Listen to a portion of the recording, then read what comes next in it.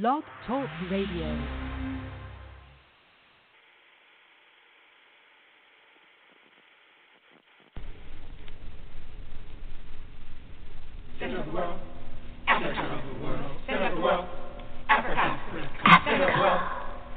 Center of the world.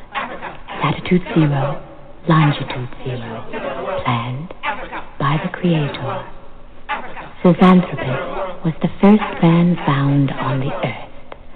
That earth was the motherland, Africa.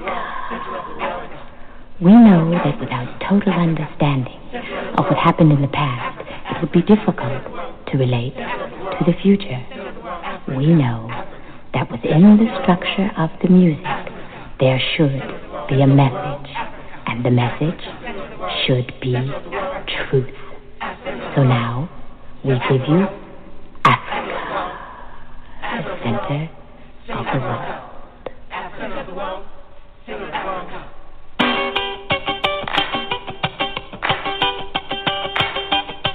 Center of the world, Africa. Center of the world, Africa. Center of the world, Africa. Center of the world, Africa. Center of the world, Africa. Center of the world, Africa. Center of the world, Africa. Center of the world,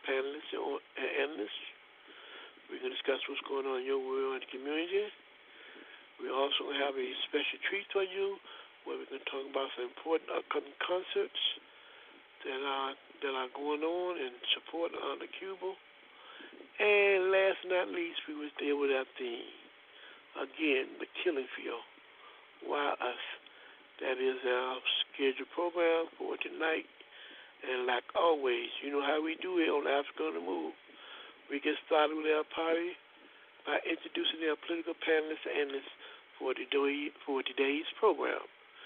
Right now, we first will bring in Brother Anthony, and we would like to welcome him to Africa on the Move. Welcome, Anthony. Thanks for having me, Brother Africa. Revolutionary greetings to you, the fellow panelists, and the listening audience. My name is Anthony Williams. I'm an organizer for the All African People's Revolutionary Party, GC. Our objective is Pan-Africanism, the total liberation and unification of Africa under scientific socialism. Fine, Brother Anthony. We now will bring in Brother Haki, and welcome as well, Brother Haki, to Africa on the Move. Brother Africa, thanks for having me. My name is Haki Kamafi Mishoki. Excuse me. I'm currently with African Awareness, and of course, my thing is all about institution building. One of the things, recently, brother, well, not recently, but, historically, one of the things that we talked about a lot was this notion that reading is very, very important. And one of the reasons why reading is so important is because of the level of propaganda that exists in society. To the extent that we can dissect the propaganda, it depends on our ability to be able to read and read between the lines. And so reading becomes very, very important. But in any event, this question in terms of propaganda is a very, very real one. And so it got me to thinking about the role of propaganda in current U.S. society. But check this out. Now, the use of propaganda by those in power is a useful tool in protecting that power. Historically, the abuses inflicted upon poor people was accompanied by half-truths, lies, patriotic appeal, and demonization. Trump's administration thus far has been relatively successful in confusing the people by utilizing the perfect mix of lies and patriotism so as to confound the thought processes of U.S. citizens. In the 18th century France, the disparity between the wealthy and poor was such access to bread for the poor was problematic. Upon hearing of the plight of the poor, the response from the wealthy was, quote, let them eat cake, end quote. Indeed, this kind of sensitivity was reflected in Ivanka Trump, Donald Trump's daughter, in a recent statement in which she said, the unemployed can find another job. Now, ironically, Ms. Trump did not point out the fact that in a time of depression, economic depression, jobs actually decrease. In fact, for every single job out here in America, there are 4 people actually pursuing that same one job. Ms. Trump's version of let them eat cake is nonetheless careless and speaks to the casual indifference toward the plight of working people in America and throughout the world. From a class perspective, her indifference makes sense. In order for her to acknowledge the needless suffering of the citizenry, she has to acknowledge she's a beneficiary of a system that rewards the wealthy and well-connected at the expense of all others. Her choice of words or intent was clearly propagandistic in scope and intent.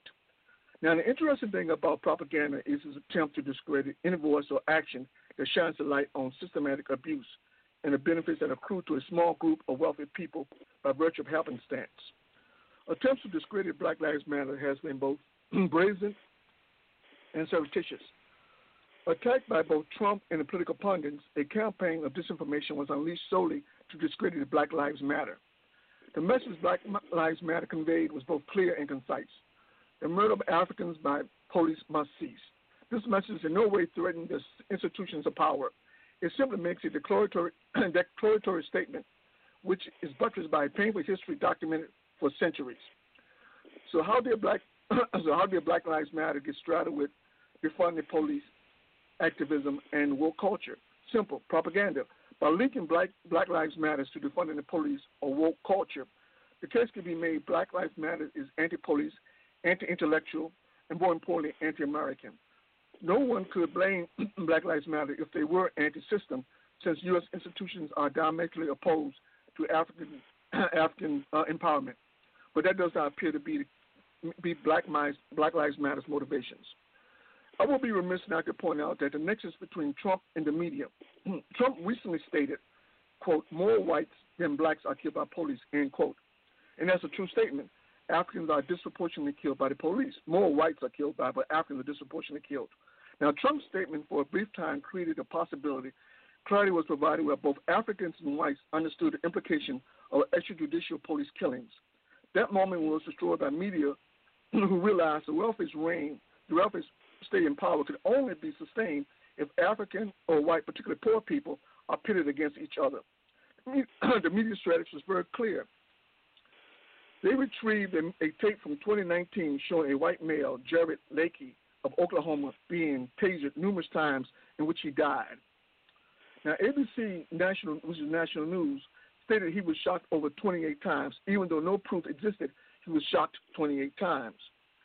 Media veered from its traditional narrative, which questioned police culpability, to a narrative which declared the officers, Joshua Taylor and Brandon Dingman, were in fact guilty of murder. This is unprecedented for them to do that.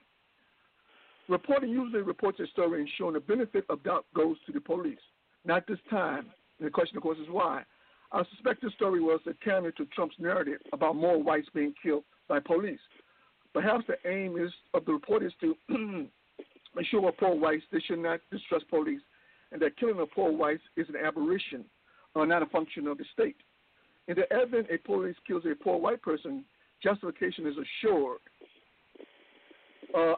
But perhaps the broader message is that only Africans need fear the police, since justice is not afforded African people in society. Now, any possibility of African-white coalitions working to resolve police killings were complicated by this report. Now, isn't that what propaganda is supposed to do? Isn't it designed to pit people against one another?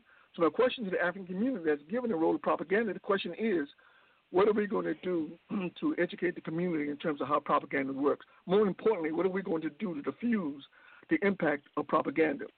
Institutions are extremely important if we're going to do that. So this is why I keep talking about the importance of institutions, because without that kind of clarity, it's very, very difficult for people to make sense in terms of what the kind of things that are going on and the kind of policies that are taking place, and particularly in terms of how those policies impact their lives.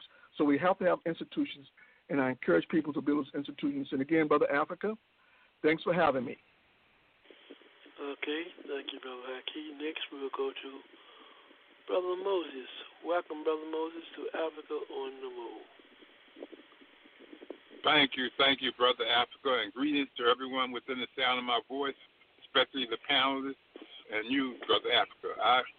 My name is Robert Andrew Moses. I've been in the struggle for scientific socialism from the moment I was introduced to Marxism during a government class back in my high school years, 1968. I call Marxism the race to cure racism.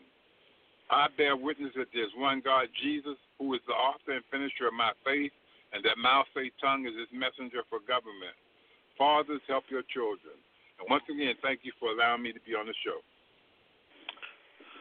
We are always honored to have you, Brother Moses. We thank you. To our listening audience, you'll listen to Africa on the Move.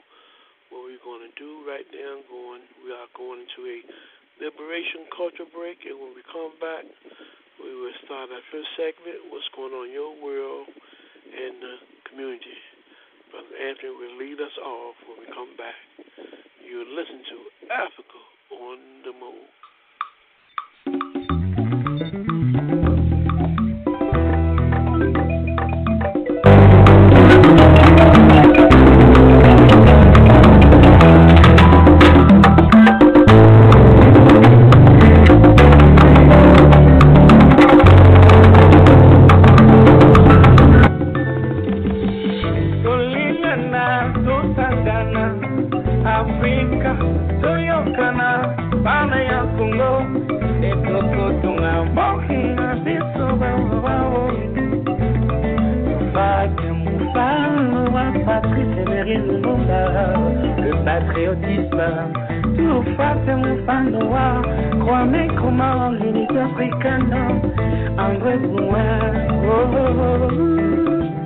Malcolm X, nous disons non à la guerre, à la haine, au racisme, au tribalisme, pour le développement de notre continent, Afrique, le Congo, va se développer dans l'unité, dans l'amour, la volonté, le sacrifice.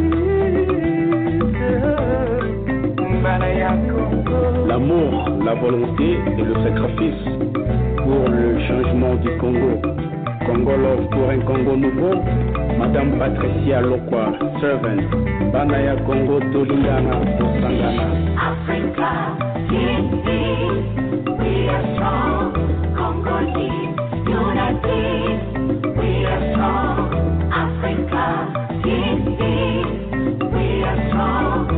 Congolese unity, we are strong.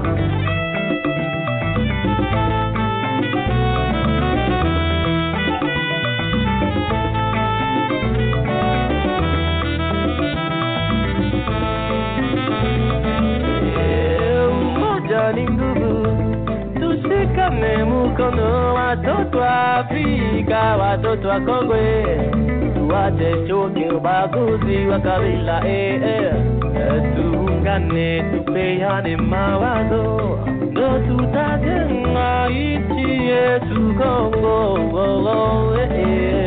tuepuke vita, tukataye vita, chuki na fitina, ili Kongo iende mbele na Afrika nzima, mama, wo, nalelie mama,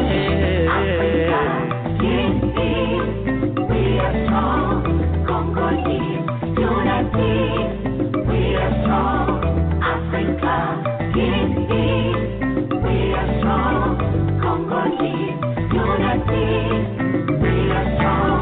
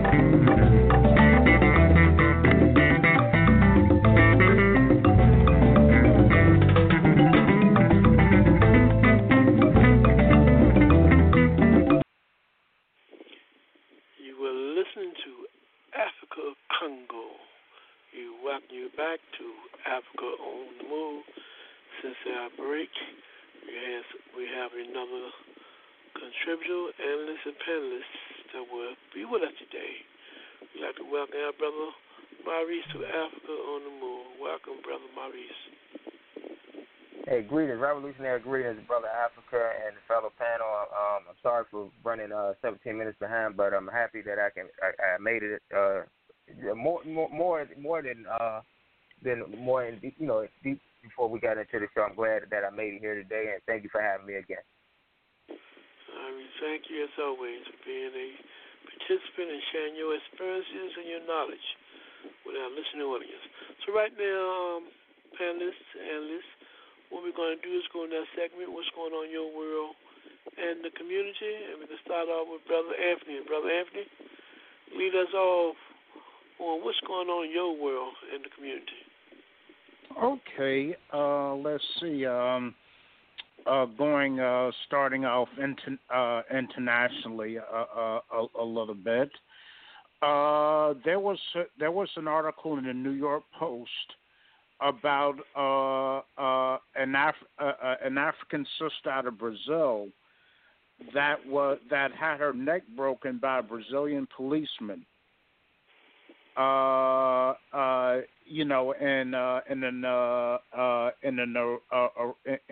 an arrest attempt, and the policeman stepped on her neck and broke it. And and I point this article out to show that Africans are victims of police and military brutality throughout the diaspora and at home in Africa.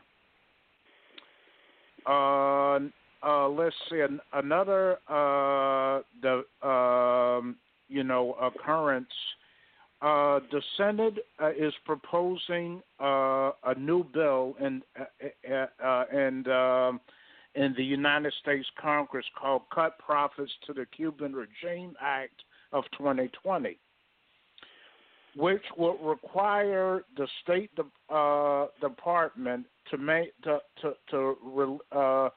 maintain a list of countries that contract with Cuba for their medical missions program. And let's see, some U.S. politicians consider Cuba's medical missions human trafficking. And if a country is on that list for 3 years in a row, they move to a certain category that cuts off their assistance from the U.S. and also from multilateral institutions like the World Bank and IMF, real briefly. And also, let's see, in the belly of the beast, Nick Cannon was fired by CBS Viacom for an interview he did with Professor Griff, in which he's accused of making anti-Semitic statements. And let's see, listening to the statements and questions that flowed during excerpts of that interview, Professor Griff and Nick Cannon tended to conflate Judaism with Zionism, which is a major, political error. And it seems like we're not only being, asphyxiated physically, but economically and politically as well. Okay, thank you, Brother Anthony.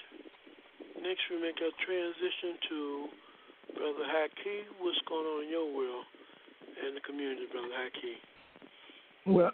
Well, Brother Africa, one of the things is that when we talk about, historical continuity, one of the things we have to understand is that, when we talk about the decline of civilization or decline of countries, we understand there's a process involved in terms of that decline. One of the things, in particular, when you talk about the United States, and you talk about the role of fascism in America, so when you talk about a situation where corporations rule and the government take a back seat, it means that the power of the people is non-existent. The people have no power to affect the situation that they find themselves confronted with. So homelessness, joblessness, declining wages, and so forth, and so on, could continue to exacerbate, and why the hopelessness will continue to grow and grow. So clearly that kind of powerlessness by the people leads to kind of economic depression, which we currently exist in right here in America right now. America is currently in a depression, and the implications of that is that when we think about a depression, we understand that totalitarianism is not far behind. And so when we talk about total control in terms of people in positions of power, then totalitarianism is a prime example in terms of total control of the people by a few powerful elites. Now, I wrote this in terms of the roles of totalitarianism because one thing we have to understand that certain things go on and sort of give us a clue in terms of how close we are to entering the stage of totalitarianism. But then we check this out, Brother Africa. Now, the Pentagon has begun building out defense industry companies deemed vital to national defense. Now, defense is a somewhat questionable term since it denotes protection from something. Since COVID-19 has negatively impacted global economies throughout the world, military expenditures have been flat, with the exception of Saudi Arabia, Israel, Russia, and China. Ironically, between 2010 and 2017, U.S. military expenditures declined for 7 straight years, only to increase to 38% of all global military spending in 2020. Now, this means the U.S. spends more than the top 10 countries' military expenditures combined. Now, Pentagon officials maintain that the $782 billion yearly of military expenditures may suffice during normal times, but the impact of COVID-19 compels additional military spending to save vital defense industry. Now, in fact, additional military spending is so needed, the Pentagon has taken upon itself to bypass legal appropriations channels, exclude Congress, while unilaterally designating the Pentagon the self-defined arbiter of state power and policy. Now, the Pentagon's financing of certain industries has 2 real-life implications for the country. Number one, by bypassing the Congress, thereby creating its own policy, the normal checks and balances employed by the state are circumvented. Laws of the U.S. were written specifically to place the military under the jurisdiction of the executive branch or the president, commander-in-chief, and the legislature, Congress, that controls the purse strings and laws ensure military coups in America will lack the funds to succeed. The power to control the military in all reality ceased to exist since 1961 when President Eisenhower warned about the military-industrial complex. Implicit in his warning about the military-industrial complex was giving too much power to a bureaucracy that has access to all types of weaponry that could easily threaten the government. Despite Eisenhower's warning, Congress chose to ignore Eisenhower and instead empowered the Pentagon. This empowerment took the form of government refusal to seriously audit the Pentagon. Even when financial discrepancies were discovered, no one was punished. In the case of the missing $21 billion, no one has been indicted up to date. This injustice was compounded by congressional laws allowing the Pentagon not to disclose the financial records while giving it leeway to plug any deficit with money from other accounts without that organization being aware money is being deducted from its accounts. I'm talking about other governmental organizations. Secondly, the military tends to be conservative. Now, conservatism meaning elevating the system above all other concerns, whereby questioning the system motive is undesirable and the questioning of said system is perceived as a threat. In a time of economic depression, capitalism is most precarious. Stress upon people during economic depression, virtually sure people will express discontent, and particularly through the lens of economic disparities. Now, this outward display of stress may be perceived by military personnel as lawlessness. In the case of Portland, Oregon, the Department of Homeland Security personnel has been observed grabbing protesters off the street and placing them in armored car-covered vans. This kidnapping, according to observers, is done day and night. Such brazen moves suggest the rule of law does not guide the decision to kidnap protesters. We could easily conclude that protesters are perceived as the enemy. If this is true, can you imagine what human rights abuses would take place once all protections are considered all protesters are considered enemy combatants by military intelligence? To be clear, enemy combatants is a term used to designate anyone a terrorist, citizen or not. The term without legal precedent, which means that it just came under it has no precedent. It didn't come from any point of law. It's just something that arbitrarily created to justify getting around the law. Anyway, this term without legal precedent allows U.S. government to define anyone a terrorist because of what they think. That's important. We understand that terrorism is not equated with what you do; it's what you think. Now, the Geneva Convention realizes protects people whenever they evoke this enemy combatant status. So it seems to me, that without that Geneva Convention protection, that we're all at the perils of a government which sees us inevitably as the enemy of the state. And because we're perceived as enemy of the state simply because of what we think, then one thing we got to understand that to silence us means that everything is on the table. There's no particular way in which you silence people, whether you liquidate people, or whether you incarcerate people, or whatever way you do, whatever method they use to silence people is okay, given the laws of what constitute so-called enemy combatant. So clearly, we got some problems in terms of this concept of enemy combatant, what it means to the citizenry in America, and understand the situation for people, specifically African people, is very perilous. So we have to wake up and realize that this is not a game. This is real life. This is history, and we got to understand that reality. Brother Hackett, you raised some interesting issues there, and we'll come back to you later. Next, we'll go to Brother Moses. What's going on in your world and the community, Brother Moses? Thank you, Brother Africa. First, I want to say that fascism rose out of the need to suppress and abolish communism. The Soviet Union, the dawn of the Soviet Union led to the reactionary or backlash or whatever you want to call it, which produced fascism. And fascism's mission from the beginning and always has been to eliminate communism, to squash and repress communism. It's basically a chauvinist, sexist, racist movement that plays on the backward sentiments of the people. And so I just want to clear up on fascism. Meanwhile, we lost icon John Lewis, a civil rights advocate, courageous and a leader who had a clear vision for people here in the United States to gain their independence from to gain their self-determination in terms of the government and having representative government, voting in representative government. He was a courageous and consistent fighter for voter rights, and he will be missed. He had the audacity to stand up and walk from Selma to Montgomery. Montgomery to Selma, rather. During that march, Bloody Sunday, and it's interesting to note that SNCC, he was a part of SNCC at the time, the Student Nonviolent Coordinating Committee, but SNCC refused to endorse that march, but he marched anyway. And so he was courageous, he had leadership, he had vision, and he had purpose. Meanwhile, Trump is claiming that there are more that black lives don't matter as much because he sees white people getting killed, just more white people getting killed than black people in terms of police brutality, which in terms of numerous millions more of white people. So obviously the numbers are greater, but the disproportionate killings of black people is outrageous, and we're more likely to be killed than any white person. And so those are the key things that are on my mind this week. Thank you. Thank you, Brother Moses. Now we'll go to Brother Maurice. Brother Maurice, what's going on in your world in the community?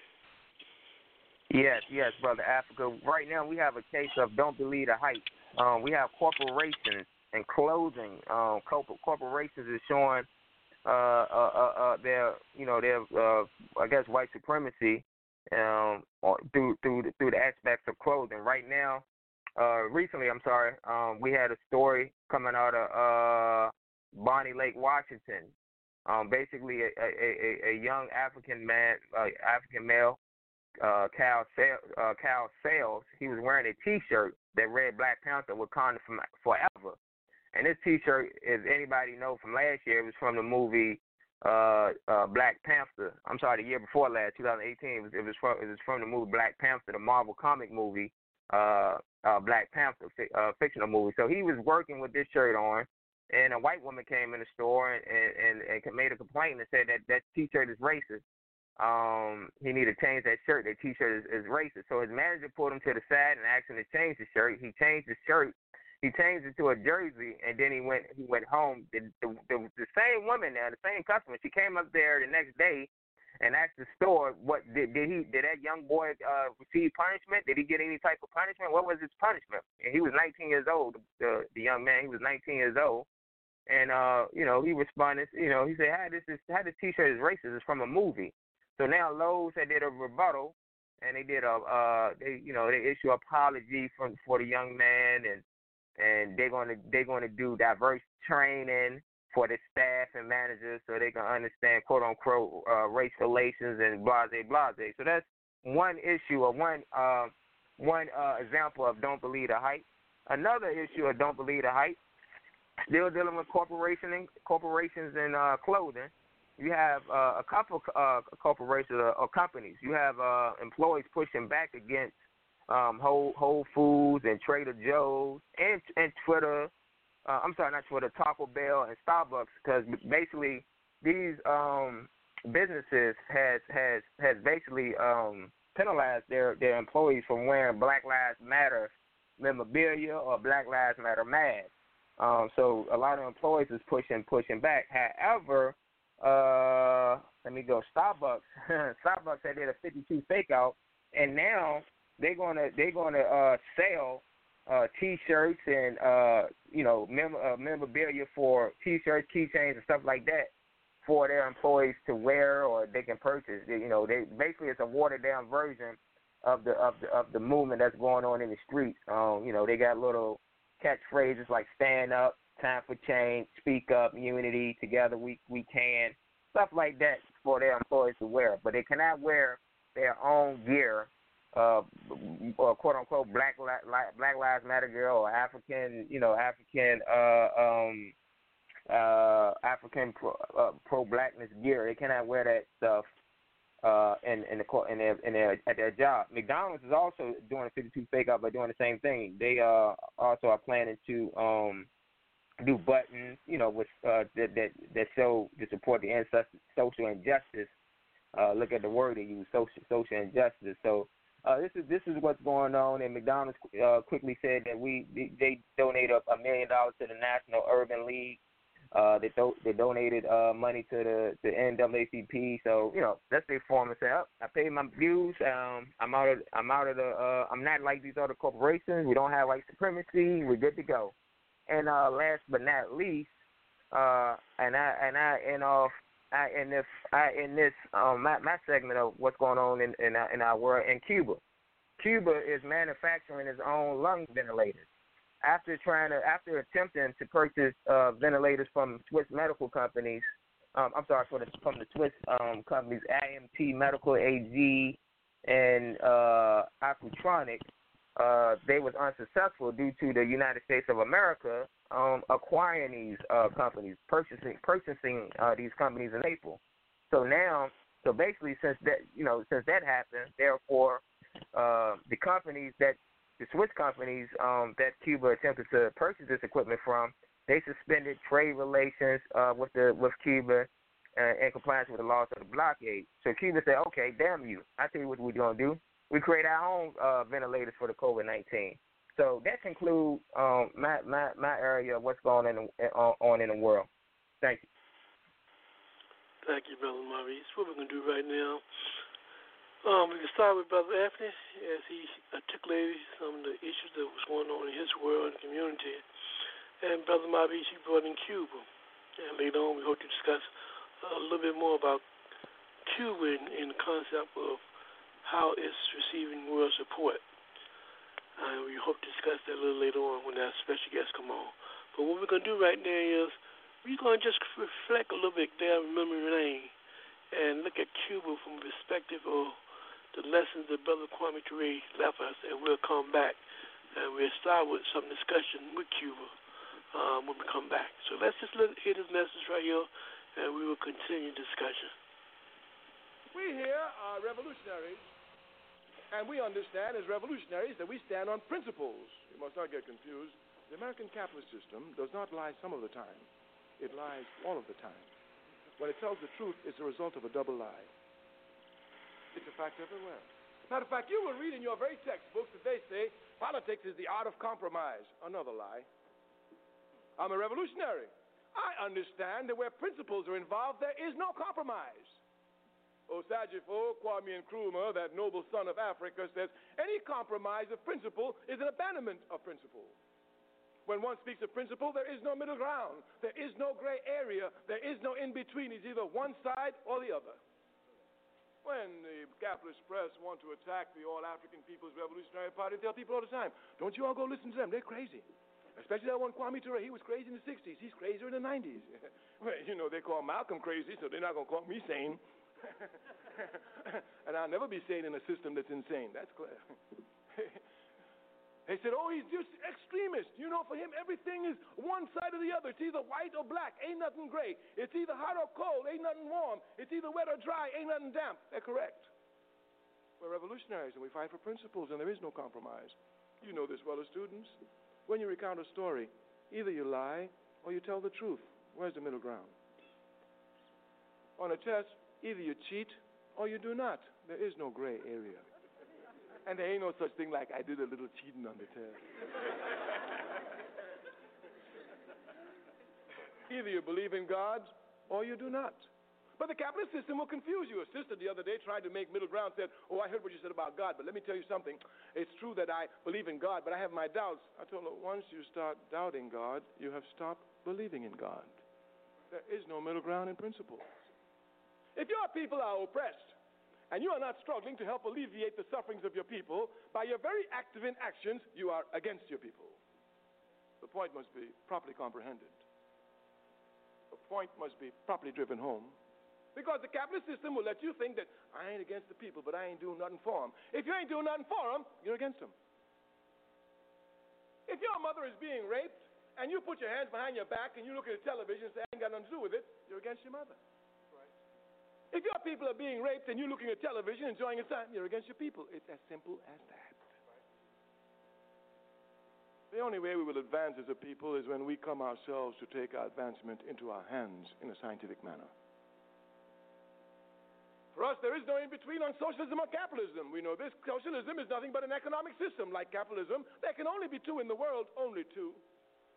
And there can only be two because each economic system must answer one fundamental question. Who will own and control the means of production? Who will own and control the wealth of the country? The question can only be answered two ways. Either a few will own or everybody will own. It's as simple as that. Of course, they will confuse you. America prides herself on being the richest country in the world. She ought to be. She's the biggest thief in the world. Stole my mama. That's right. I know what I'm talking about. She belittles Cuba because Cuba's a poor country. Dig that.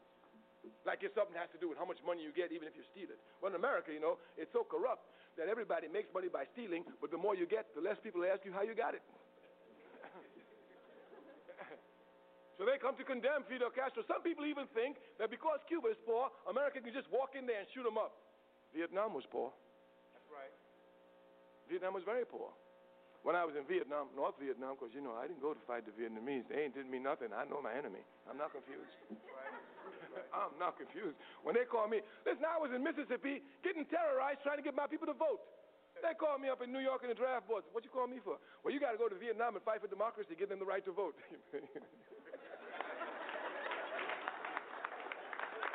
And they said it with a straight face. All right, thank you. All right, you go ahead. So I never got confused with them. No, but the Vietnamese whooped America on one bowl of rice a day. That's right. I don't know what makes them think the Cubans can't whoop them on half a bowl. And as for all you little Cubans out, you always planning. Look here, they've been planning on Castro since the Bay of Pigs. Let them plan on. They will keep on planning. But Fidel Castro is a great man, and all people who love justice respect him.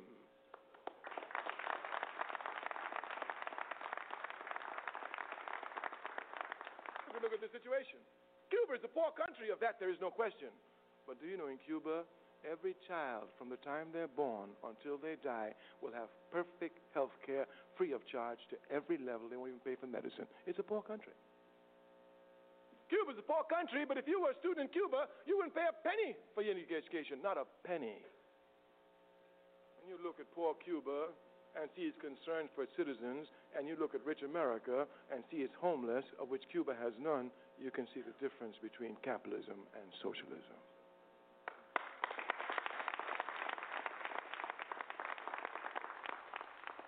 Socialism is an inevitable system. Don't you worry about these Cubans out here. Listen, they have so much respect for us that you know they're the only group in the country that picketed Mandela. I mean, more poor Mandela. Look at him. I mean, if they picket Mandela, what they gonna do to me? Well, Mandela's calling for peace. I'm calling for shotgun. Fire them up. Shoot them all.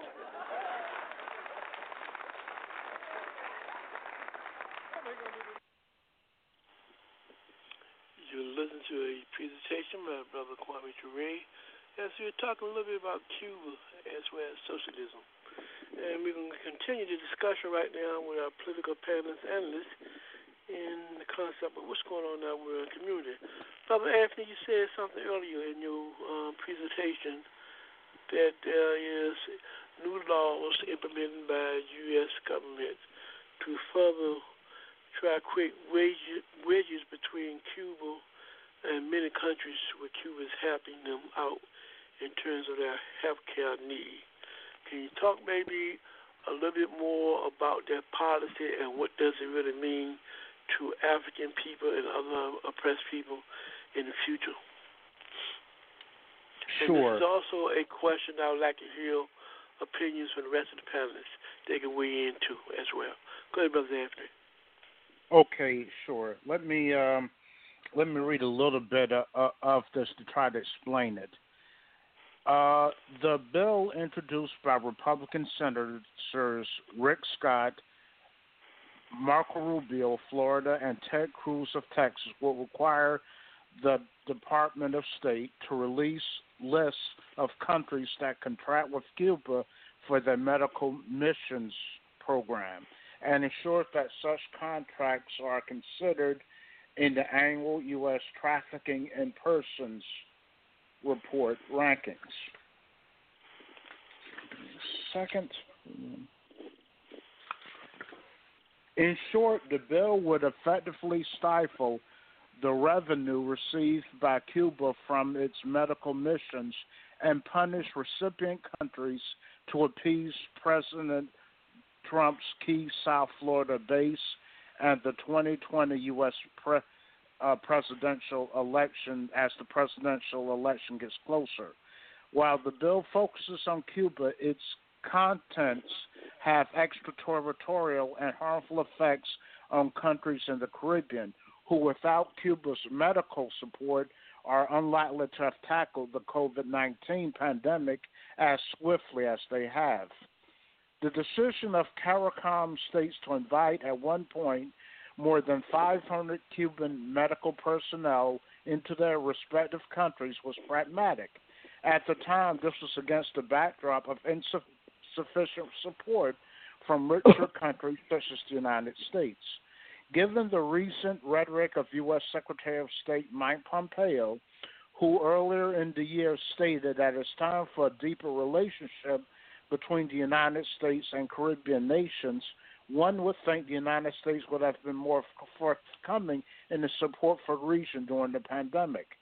That the support never came, so the Caribbean turned to its longtime partner, Cuba, for support. And this was critical because the CARICOM countries have a dire situation because they're heavily dependent upon tourism, and the public health systems near collapse due to the increase in COVID-19 patients. And so this could have if this legislation passes, it could have a devastating impact upon Caribbean countries in particular, and other countries around the world that accept medical support from Cuba. And so, even though it's directed at Cuba ostensibly, it's extraterritorial in nature. It tries to force other countries to participate in the U.S.'s blockade of Cuba. So, panelists, what y'all make of this? One of the things you got to look at is understanding Cuba's historical role of assisting countries, quote unquote, in the South, which has a large population of African people and indigenous people. This policy is not only a policy against Cuba, but it's a policy against African and basically all other oppressed people. So if you're talking about creating a policy of genocide, you're talking about just outright being gangster. You can't get no more gangsters than this, from the words of Tupac. Brother Haki, what you make of this policy? Well, I think one other second, I often wonder if and when they vote on this policy, that definitely should be pressure put on every African indigenous person that functions in the institution to fight totally against it and raise the educational consciousness of the rest of the public inside the United States. So we began to put Cuba in its proper context of understanding that Cuba is not nobody's enemy. It's a friend and ally to African and oppressed people. It's a friend and ally to all of humanity, and all people of good conscience and will should stand in support in Cuba, in support for Cuba, not in words but also by deed. You must put an end to this blockade. Go ahead, Brother Hakeem. Yeah, well, I think that Cuba serves as a very clear contrast to the kind of business as usual that take place in a Western context, particularly in America. One of the things, when you talk about inequality, you talk about injustice, and you talk about people needlessly suffering, America epitomizes all those ills. And here you come along a little small, poor, relatively small, poor country who does a better job at not only educating its people, but also in terms of providing homes for its people. It has one of the best medical scientific systems in the world. And the question becomes, how do you do that? And the things that you alluded to, Brother Africa, when you talk specifically, you talk about a large contingent of African people in Cuba. The question becomes, how is it that Cuba is able to do that, do all these great things? Well, so Cuba brings to light this notion that that education or ability to learn is defined pretty much in terms of class and or racial background. So Cuba put to bed that lie, that disingenuous, that noble lie that's perpetrated by the West for the sole purpose of maintaining exploitation and domination of African people throughout the globe. So Cuba is as far as America is concerned, Cuba is a real threat.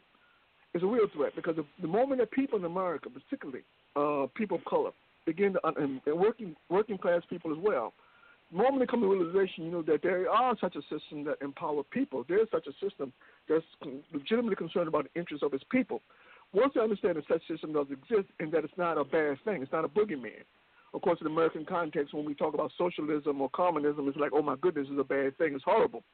But yet, when you ask most people what is socialism, what is communism, they can't even tell you what they are. But yet, they've been conditioned to believe that's a bad thing. And so the kind of tyranny, the kind of injustice that inflicts people in American society is gradually coming to a head. Increasingly, more and more people begin to realize, there's something fundamentally wrong. And you got to take your hats off to Generation Z, those 20-something-year-olds, in terms of their ability to understand, the absurdity in terms of the kind of positions that the powerful take in regard to, maintaining the status quo in this country. So the mere fact that they begin to see through the game and understand that their foreparents have been manipulated, by a strong propaganda machine.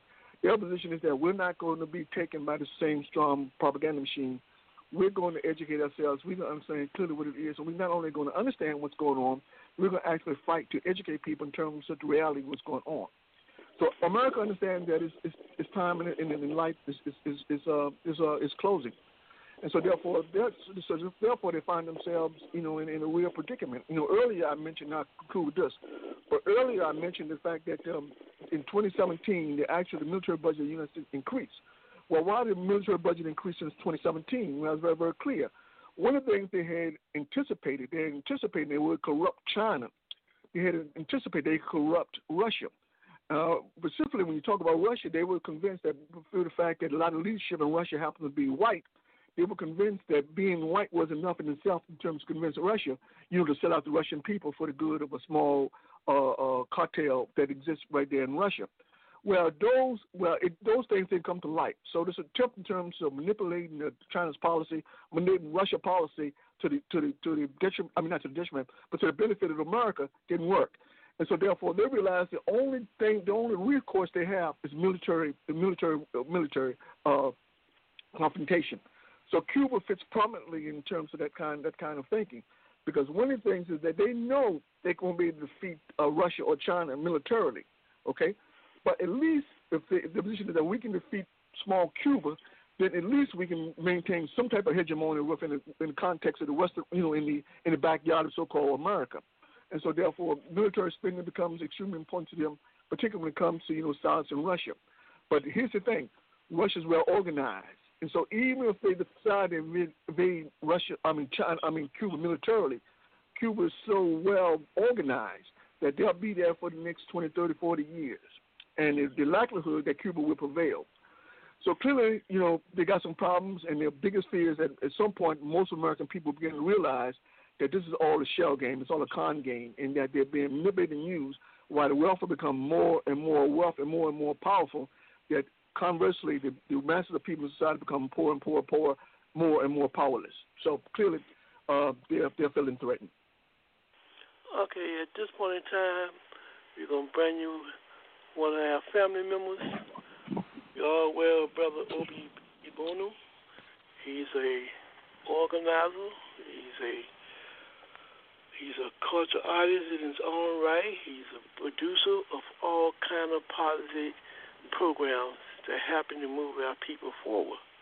He's working on some special projects.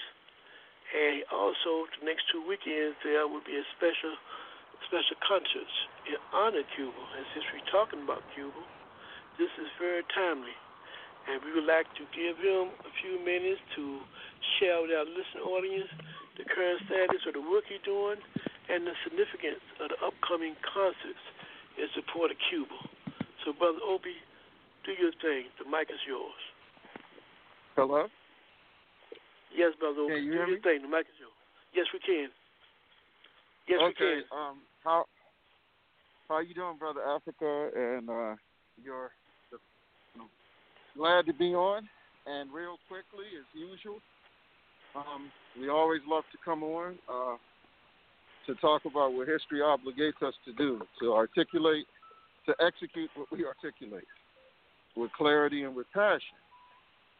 So next week, in the spirit of all the fighters in Cuba, whether we're talking about the 300 uprisings of the captives, our great brother Jose Aponte, who was beheaded and his head was put in a cage, whether we're talking about General Antonio Maceo, the Bronze Titan, whether we're talking about the Honorable Marcus Mosiah Garvey, who had 46 UNIA branches in Cuba,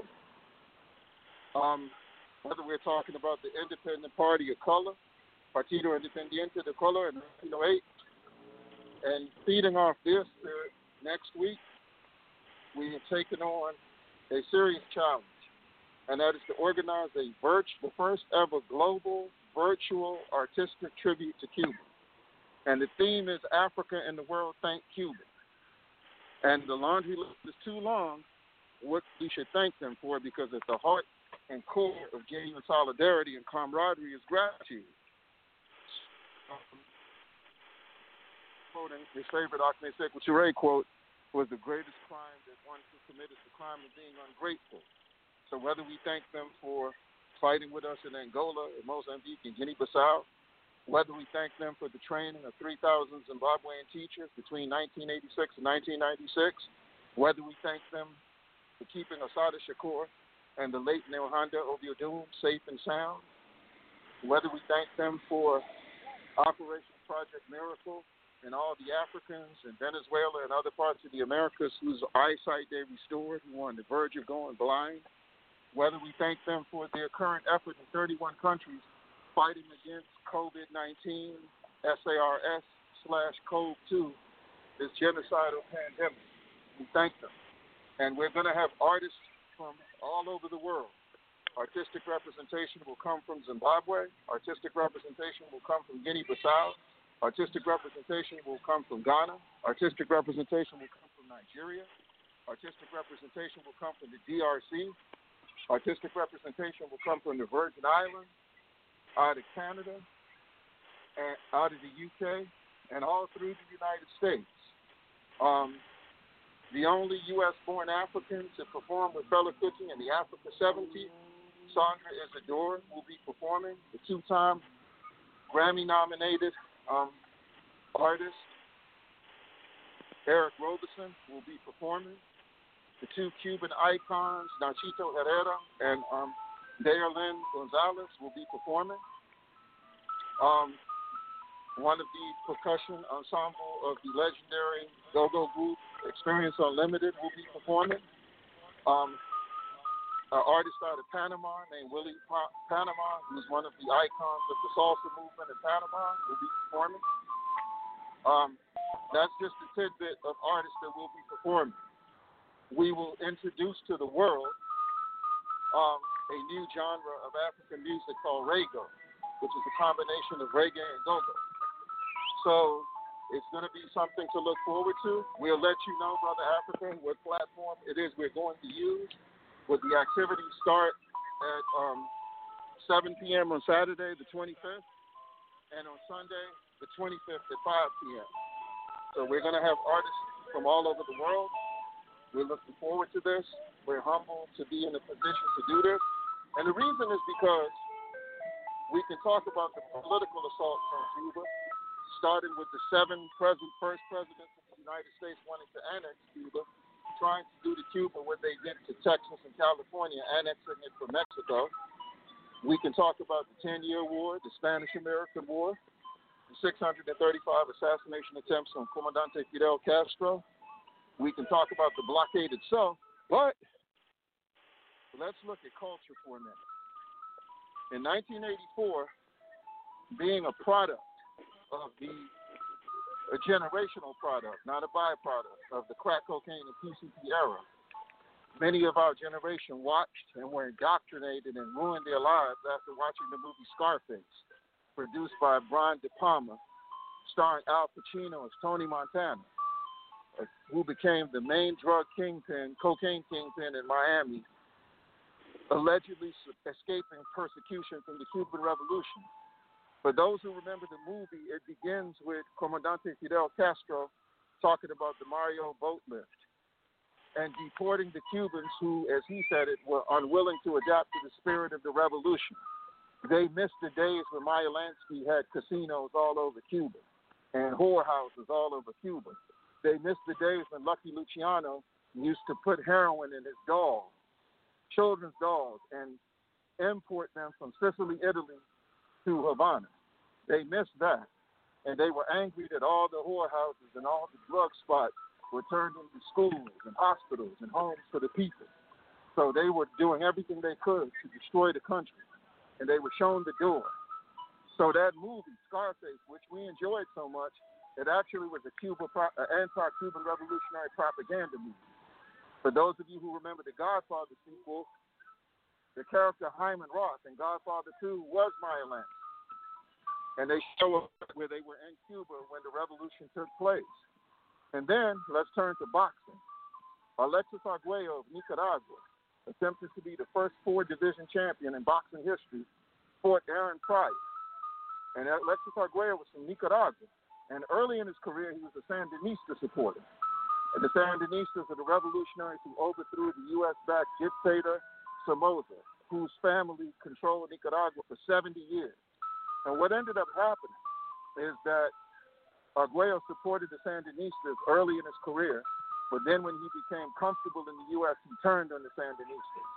And the Miami Mafia, as the Cubans call them, the Gusanos, which means salami worm in Spanish, they supported the reactionary forces in Nicaragua looking to overthrow the revolution. And it goes back to what John F. Kennedy said after the failed Bay of Pigs invasion by the CIA. What makes Cuba dangerous is not its ability to inspire its people to keep them on the track of revolution, but they will inspire others to duplicate their effort. And this is why they went to smash Allende in Chile quickly. In 1973, 10 years later, they smashed Maurice Bishop in the New Jewel movement in Grenada. And this is why they're after Maduro in Venezuela today. And this is why they deposed of our beautiful indigenous brother, Evo Morales, in Bolivia. So we understand the politics, but we have to pay attention to the culture.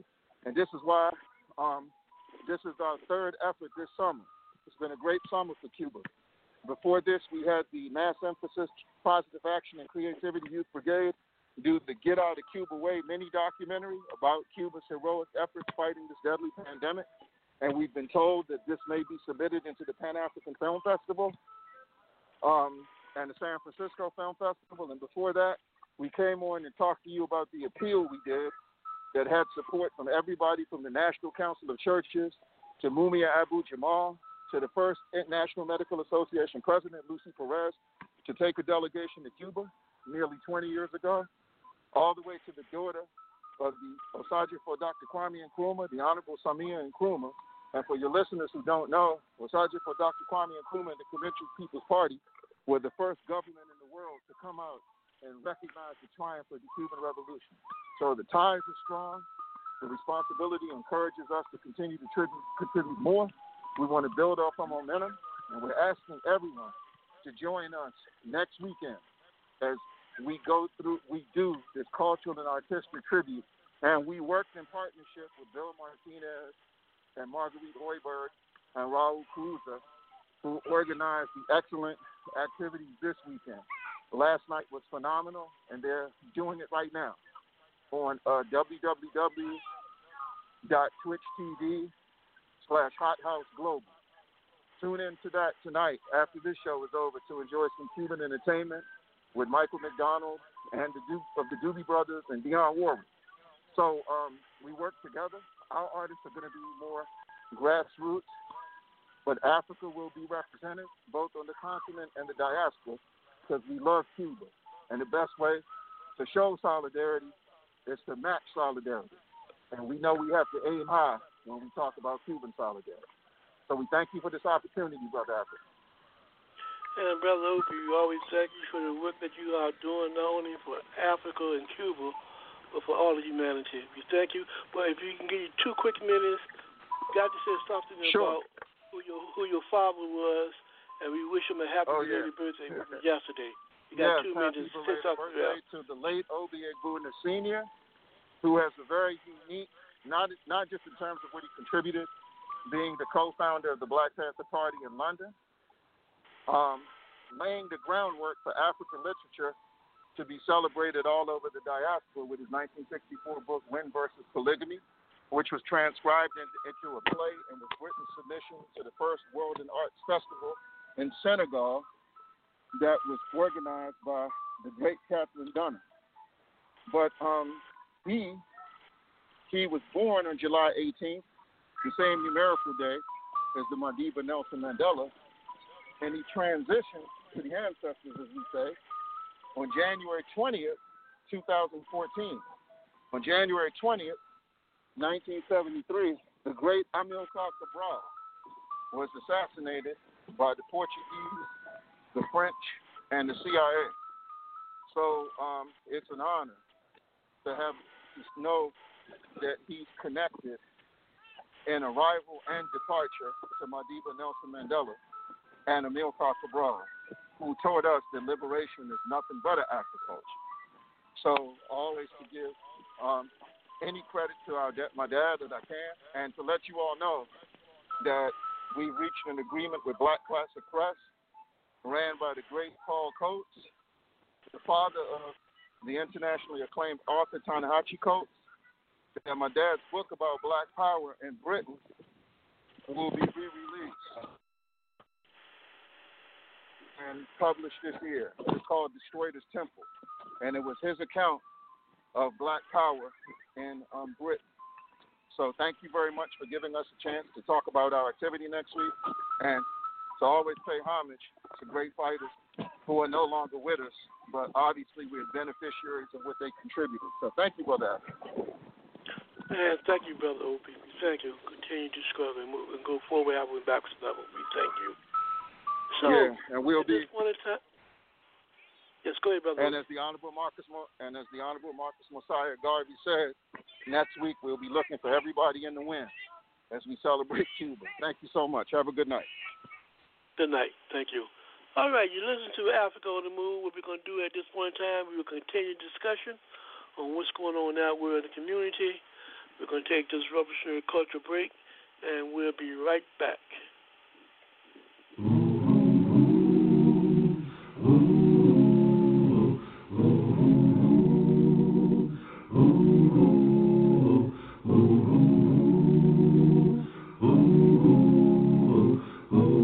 Running in chains, living in pain, today is the same, and nothing ever changes. Hung by a noose, can't tell the truth, filled with abuse, and everywhere there's danger. How long can this go on? When will the light I see? I know I must be strong to last through my journey, yeah, to last through my journey, yeah.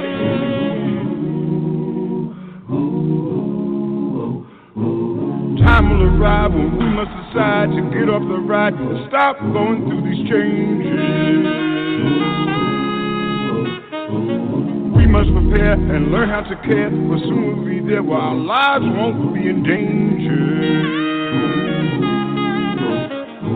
And when the light is clear, oh how beautiful I will be to know that I've been here and made it through my journey, yeah, and made it through my journey, yeah, yeah, yeah, yeah, yeah, yeah, made it through my journey, made it through my journey. Pelourinho,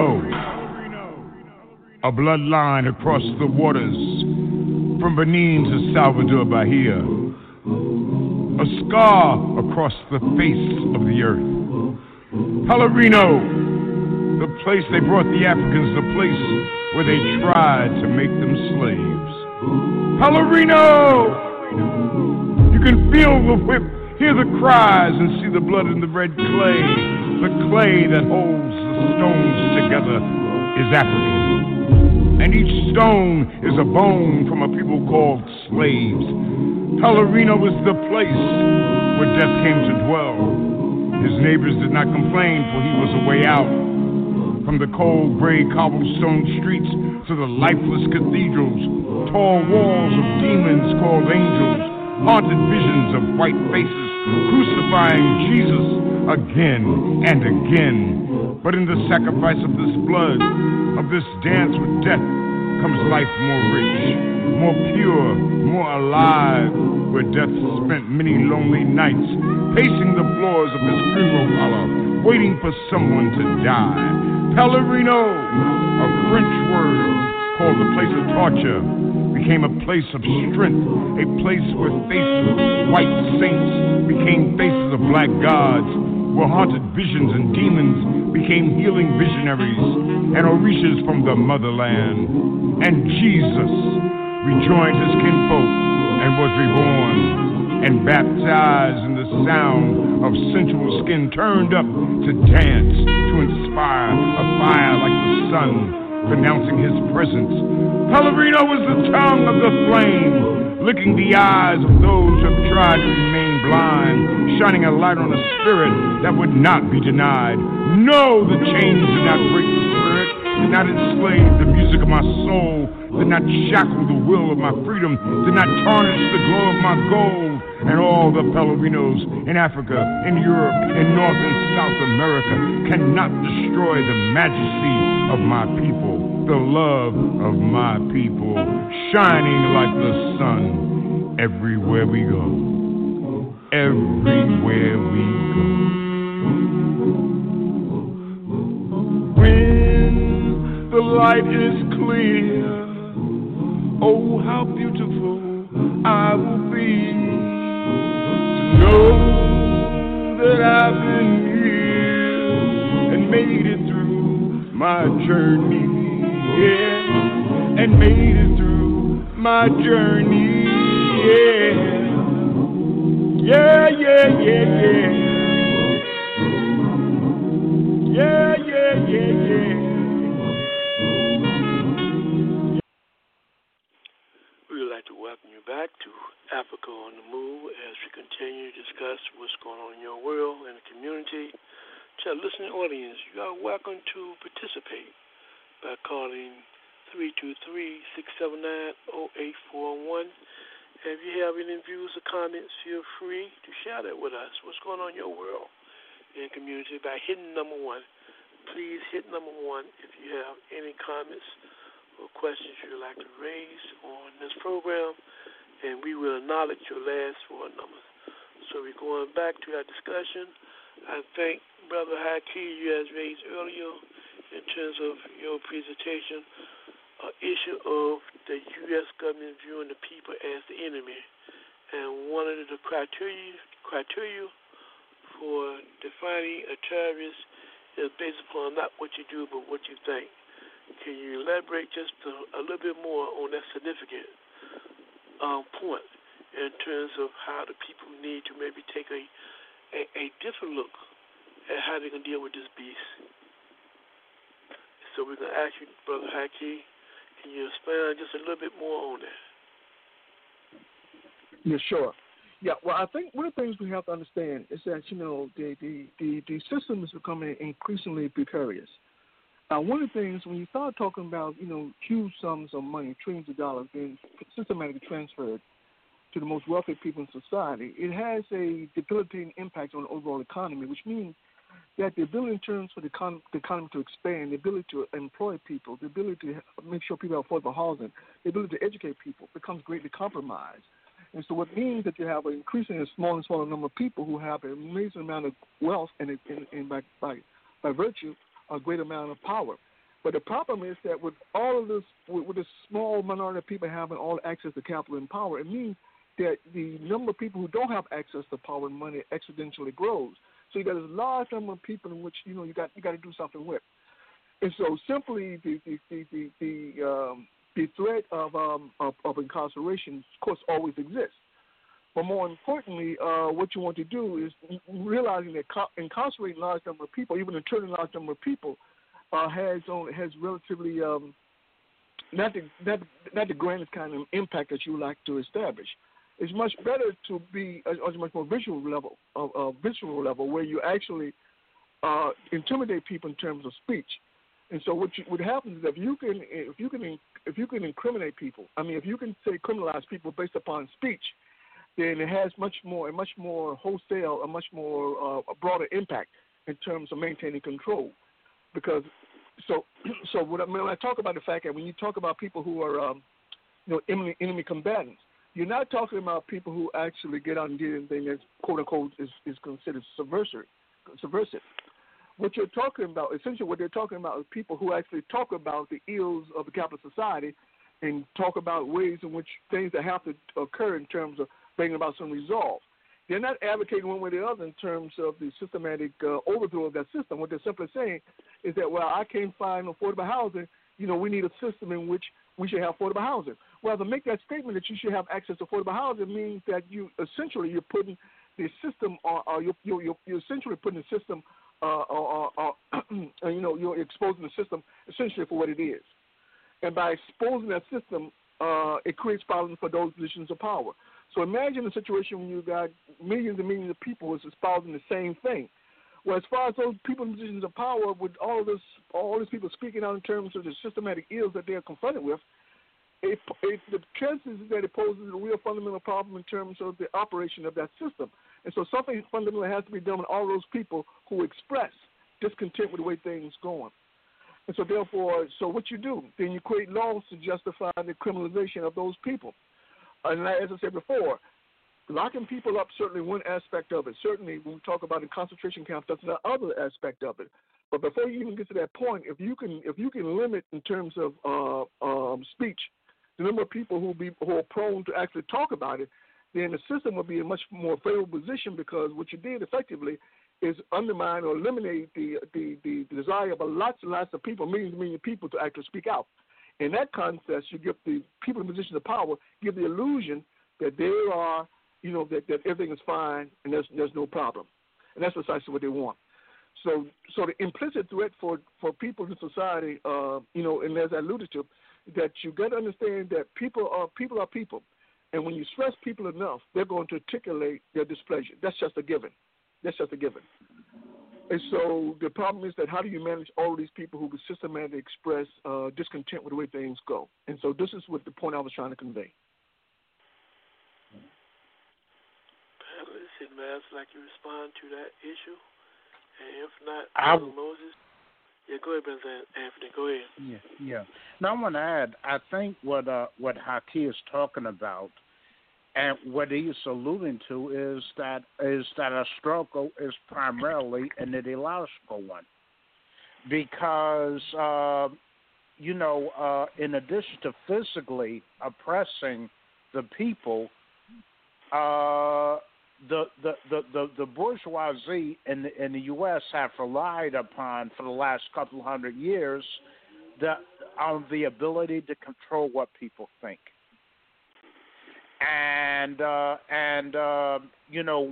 one recent example is the witch hunt against socialists that took place during the McCarthy era. That's a recent example of that. to try to stifle the discussion of socialism. And it was stifled for several decades.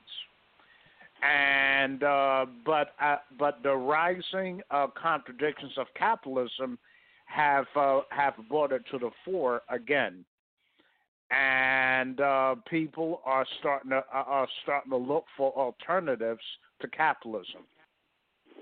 And so I think political education becomes very critical here. And our struggle is above all an ideological one. That's what I wanted to add. No problem, Brother Moses. Again, for our listening audience, if you have any views or comments you'd like to share with our listening audience what's going on in your community, feel free to hit 1. But you need to call in at 323-679-0841. Hit 1, and we acknowledge your last 4 number. Brother Moses, many times when we talk about our freedom fighters, the enemy will always like to define them. They will always like to write the narrative of who they are. To you and the rest of our panelists, how would y'all describe, from your understanding, of who was John Lewis and who was C.T. Vivian, and what role did they play towards our people destination towards liberation? Well, John Lewis definitely was an icon, definitely a hero, a leader in the movement for self-determination in terms of political power within the United States for black people and people of color. He championed the voting rights, and he tried to represent people as best he could in the Congress. And he will always be remembered for his courageousness, his determination to not give up, and to keep encouraging people. And he showed up at demonstrations, and he was definitely a freedom fighter. Thank you. Pastor Palace. Yes.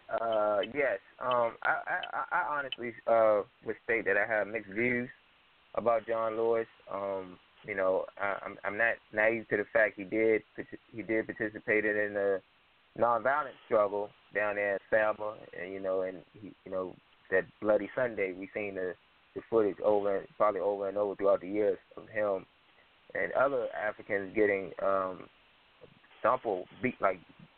beat to a bloody pulp by some racist cops down there. But the reason I say I have mixed views though is because he chose to go the bourgeois political route and not the grassroots revolutionary political route. I would just speak on that. If you and Kwame Ture, as we know, worked with John Lewis with SNCC, and we've seen the route that our great freedom fighter Kwame Ture. We've seen the route he took. He took the revolutionary political route, and he spoke. He said himself, if you don't expect to change anything for your people if you going to go into this bourgeois political system.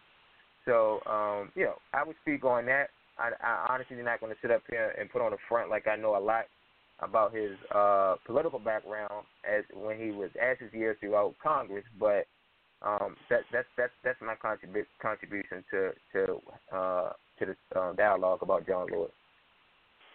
You don't want to leave out C.T. Vivian as well. Yes, go ahead, Brother Haki. But this is Brother Maurice. Brother Maurice, a young brother, so he's out there struggling. He's growing every day. But here's the thing that we have to keep in mind when we talk about somebody, an elder like John Lewis. Keep in mind, conditioning does impact on the way we feel, what we say, or how we think, and we have to keep it in mind. So clearly, when you talk about conditioning, you talk about in terms of brutality being inflicted upon you on a daily basis, and people free to do whatever they want to you at any time. It does weigh on you. It does make you cautious in terms of your political perspective, and that's a given. And so, therefore, growing up in Troy, Alabama, it's not likely, that most people would dare take a stand simply because their pressure is simply too great. And we grew up in Richmond, And we can see the impact in terms of social conditioning, in terms of the people that they fear the cops. I remember on one occasion we had opportunity, we had a traffic ticket, and we went to court to fight it. And I know Brother Lee remember that, but we were in the court, and the judge and the cop made a little statement.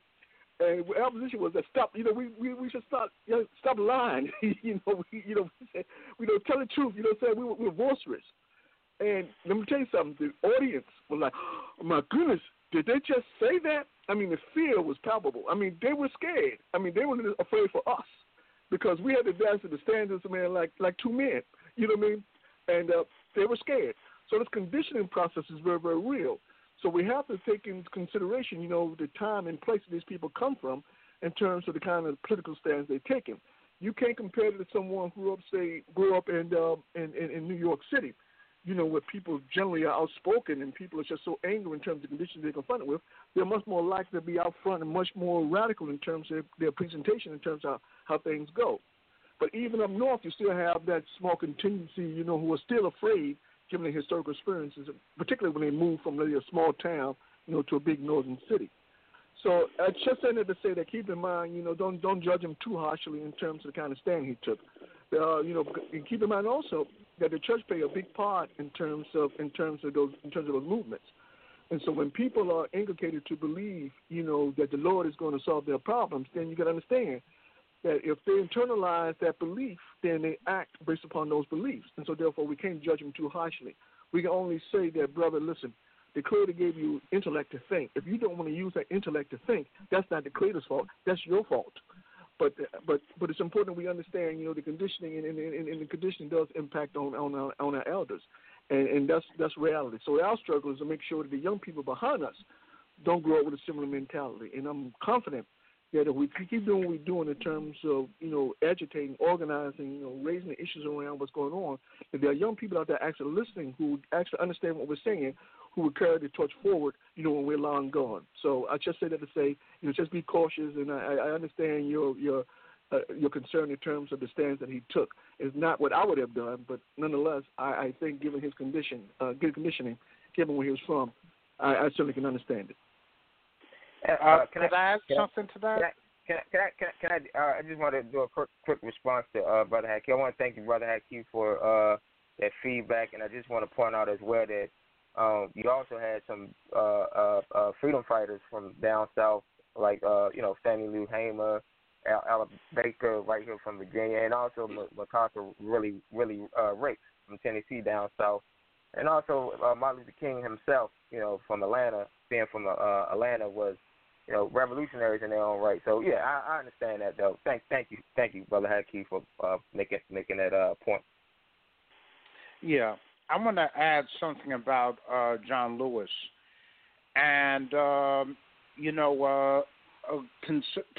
later on in his political career, and if you listen to his presentation at the March on Washington, it differs drastically from what he was saying later on in life. And I think an important lesson is that trying to work through a bourgeois political party limits you. And I think the fact that John Lewis was a Democrat put that limitation on him. He had to make certain compromises in order to get through certain legislation. So I think an important lesson, recognizing his contributions during his life, but also, the necessity of building our own independent political party, and that's why I think Lewis did not do more in the interest of his people, because he had to, be loyal to the party that he was a member of. And that's the rule that governs any political party. If you're going to be a part of that party, you got to play by their rules. And I think that's the situation that John Lewis found himself in once he decided to go that way. So in addition to the points that Haki made, I think it's important to mention that too, that he was a member of a party that is historically shown itself to be the enemy of African people. Yeah, you know what? Real quickly, Brother Africa. Real quickly. Brother Maurice, there's a sister in the city council, Kim Gray. I don't know if you know her or heard about her. But the sister talked about she called the demonstration. Yeah, so the demonstration taking place, she called them terrorists. And you're like, and you throw them back. You're like, wait a minute. And my first inclination was, wait a minute. She called them terrorists. I said, this Kim Gray person must be she must be white, because I can't imagine some African person calling demonstrators who's fighting for justice. I can't imagine them calling them terrorists. She called them terrorists. And so then I talked to a sister about this lady, and then it comes to find out that she's deep into the church. And so then I understand why they're terrorists. Because if you're indoctrinated to believe, that Jesus can solve all your problems, so anybody who's quote unquote a rabble rouser, anybody who dare confront the system, they're doing something that's out of sync with the Creator. And so therefore in your mind, they're terrorists. So it boggles the mind, man. That's the point that you're making. It boggles the mind. You know what I mean? It boggles the mind. If you, what's that definition? If you continue the same thing over and over again and expect different results, then by definition that's insanity. It is insanity, but nonetheless, that's how our people operate. And keep in mind also the irony is that when we talk about in terms of organization, in terms of getting things done, unfortunately, you know who's the most organized sector among our people? The petty bourgeoisie. They're the most organized among that sector. They are. They're the most organized. You mean they don't have any politics. They don't have a consciousness. They don't understand, but they're most organized. So the struggle for us is if we could get these people, these organizations, to become conscientious in terms of what they're doing. That in itself is a struggle, because when you or I attempt to engage in discourse with them, they're not likely to listen to what we have to say, or they simply dismiss it out of the guise that what we're saying is just somehow anti-American or somehow just plain wrong. So it is an irony, and I grant you that, but nonetheless, understanding where these people are coming from and their time and space, says a lot in terms of the kind of views that they take. And our struggle, brother, and trust me, I know it's difficult because sometimes I lose it. Is to try to be patient when they say something that's outrageous.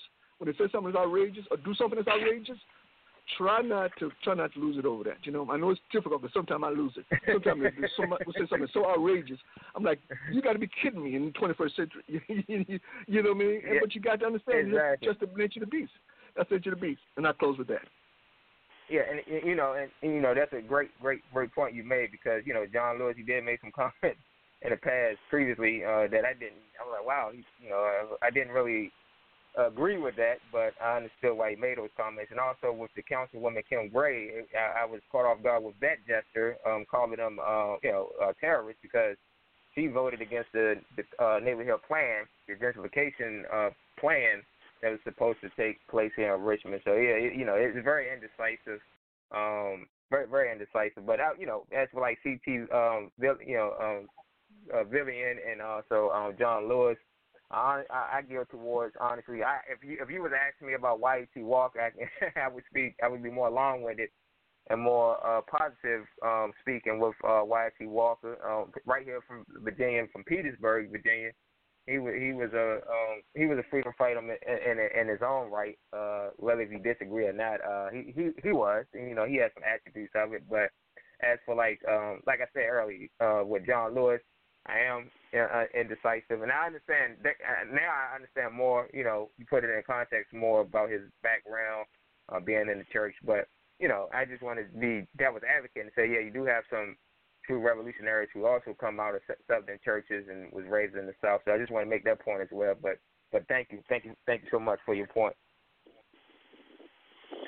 Okay, panelists, let's continue the discussion. But before we go further, we do have a caller been on the line for a while. We're going to give this caller a chance, see if they have a comment or a question, or if they want to share with us what's going on in that world. We're going to give this caller their last four numbers. 0782. Any question or comment? 0782. Okay, we gave him an opportunity to have any question or comment. So if you have any question or comment, please hit 1. And let's continue this discussion in terms of what's going on in your world community. Earlier, Brother Anthony, you mentioned, and I'd like to hear the panel position on this phenomenon. I find real interesting in terms of why we can't continue to view ourselves as a separate entity from our other brothers and sisters from around the world.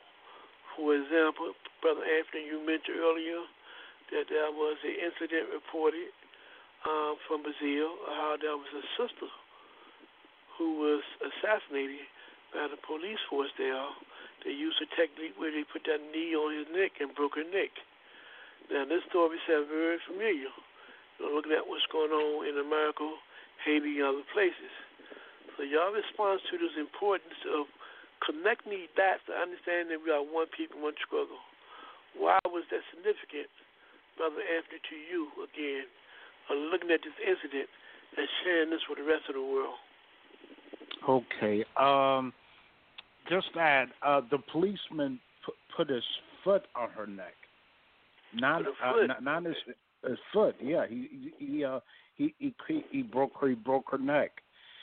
And the reason is somewhat similar to what happened in Minneapolis, Minnesota, with George Floyd, in which police use a tremendous amount of violence to subdue us that they wouldn't do with with Europeans. And it's a pervasive problem. That I brought it up to show that it's not just happening in the U.S. And I think that's why people around the world responded to what happened, to George Floyd, because it's been going on for nearly 500 years.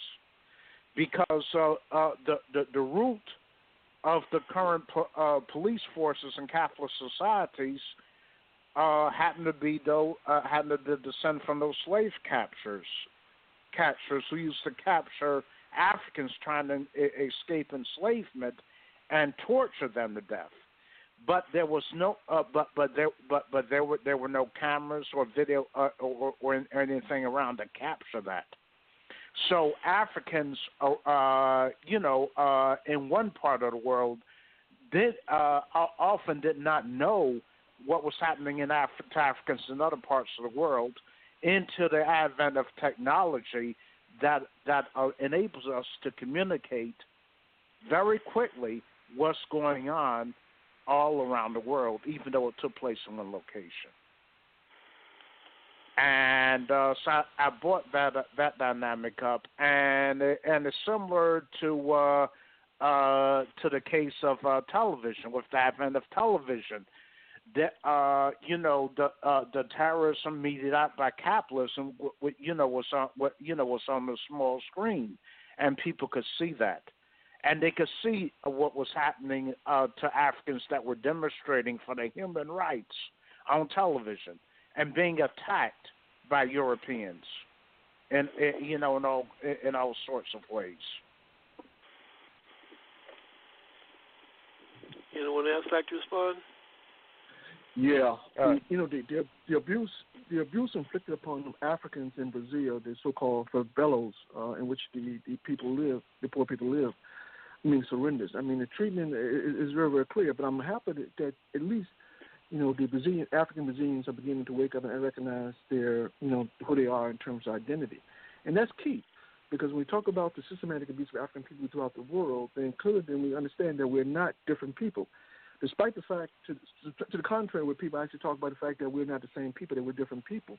The reality is that history suggests that we are the same people. And the kind of abuse that's historically meted out to African people exists not just in America, but throughout the diaspora. And so clearly we have a common struggle. And again, unless we have a strong, consolidated socialist Africa, then these kind of abuses are not going to end. And recently, Brother Africa, I read a situation where there's a situation with the Aborigines in Australia, in terms of the kind of abuse and kind of land grab and the land grabbing and the stealing of land and destruction of Aborigine relics, those kind of things. I mean, going back 46,000 years. Those kind of things have been systematically destroyed because the relevance in terms of the Aborigines' lives has not been as important. And so clearly, that kind of struggle in terms of, people with whiter skin dominating people with darker skin was one of those kind of things that we have to confront throughout the world. And so in understanding that we're one people, sort of expedite that struggle in terms of trying to bring about a just world in which we put an end to the wholesale exploitation of African people simply because of the color of our skin.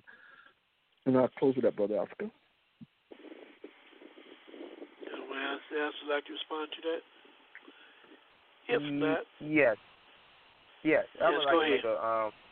See, currently, they also with this movement, with the Black Lives Matter movement, you have a Say Her Name movement in connection, with Breonna Taylor, because they felt like, or the masses felt like Breonna Taylor wasn't getting her due justice, as well as brothers like George Floyd, Ahmaud Arbery, and so forth and so forth. But another sister name, we should say, African sister who right in Brazil, who was murdered on March 14, 2018, Marielle Franco. She was a councilwoman, if I'm not mistaken. She was a local politician or councilwoman in Brazil, and she was assassinated, shot down multiple times by the same type of system we're dealing with here in the United States of America. When we talking about the Brazilian president, if I get his name wrong, I don't care. Michel Temer or whatever his name, Temer or however you want to pronounce it. Jair Bolsonaro. Yeah. Okay. Yeah. Okay. Another Trump crony, Orange Man crony, if you will. But anyhow, Franco was very outspoken against police brutality. She was very outspoken against this capitalist system we was dealing with, and coincidentally, she was gunned down and assassinated. So by them putting that foot or crushing that sister's neck, I'm not surprised about it. This is nothing they did. This is nothing new. And I just want us, when we say her name, I want us to, incorporate this sister's name as well, because she not just dying, not just being murdered by the police, but she's really fighting for her people, our people. So, and I conclude with that. All right, panelists, what we're going to do right now, this is part one of a two-part series, The Killing Field, Why Us? We definitely will get more into this concept of the killing field, Why Us? We somewhat been talking about it, but what we would like to do is that definitely one issue that I would like to raise with you, because I'd like to have your thoughts on the recent narrative of the so-called battle between Nick Cannon and his question of his statements or his behavior anti-Semitic. I'd like for you to give some thought. We're going to take a revolutionary culture break, and when we come back, I'd like for y'all weigh in on where are y'all at and y'all understanding of what is this narrative is all about. So you'll listen to Africa on the Move. We'll be right back, and we'd like to hear you and your perspective on the recent phenomenon as relates to Nick Cannon and some of the views that he articulated as it relates to the concept of being a Semitic people. We'll be right back.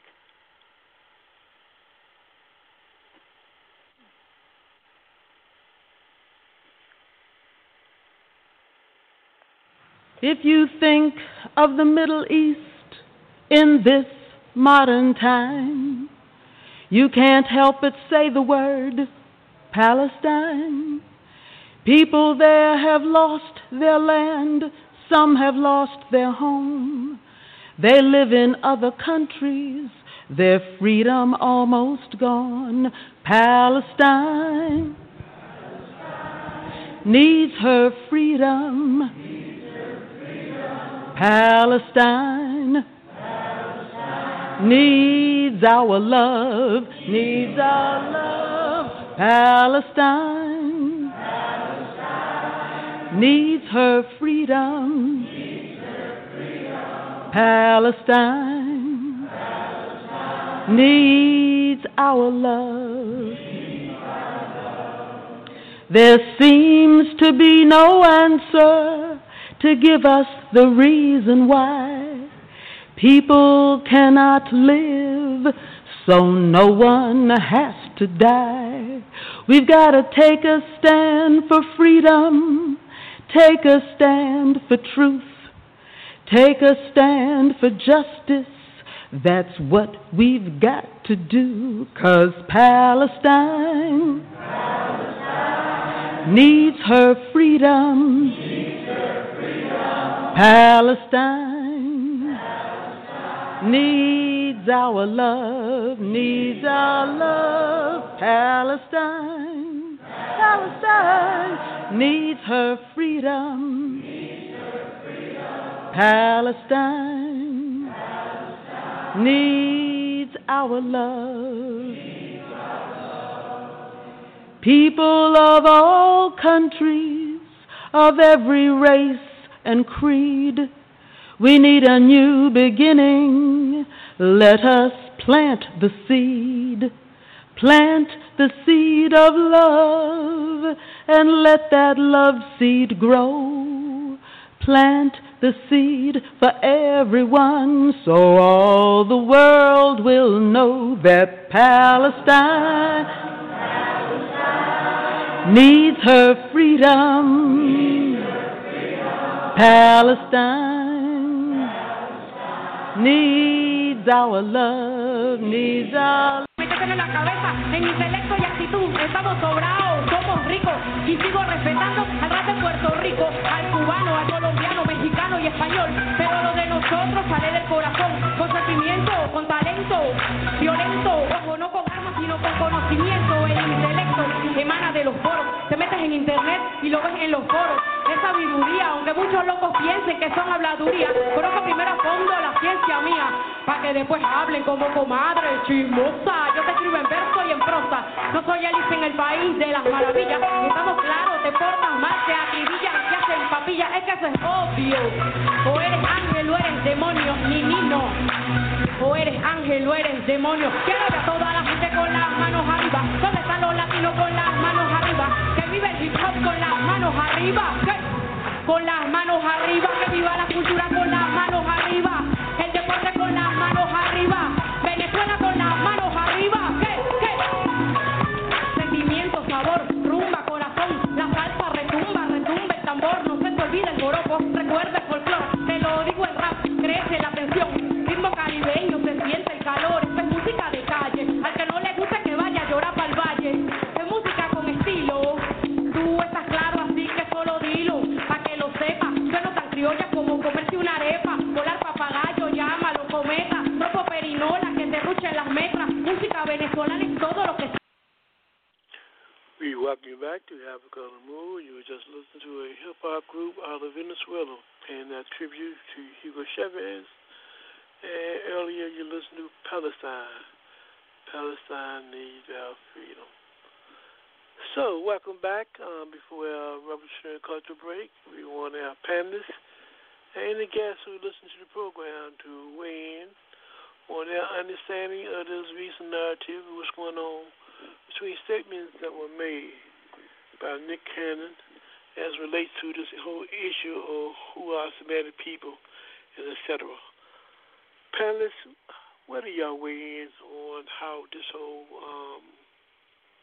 phenomenon has been articulated, how it's been addressed, and in essence, what do y'all make of this narrative of what has occurred so far? Start out with you first, Brother Anthony. Certainly. Last week, let's see, Nick Cannon broadcasted an interview he did with Professor Griff last year, but it was broadcast recently, about a week before last, and they were discussing Judaism and the practices of people who call themselves Jews. And in the course of that, I think let's see, terms like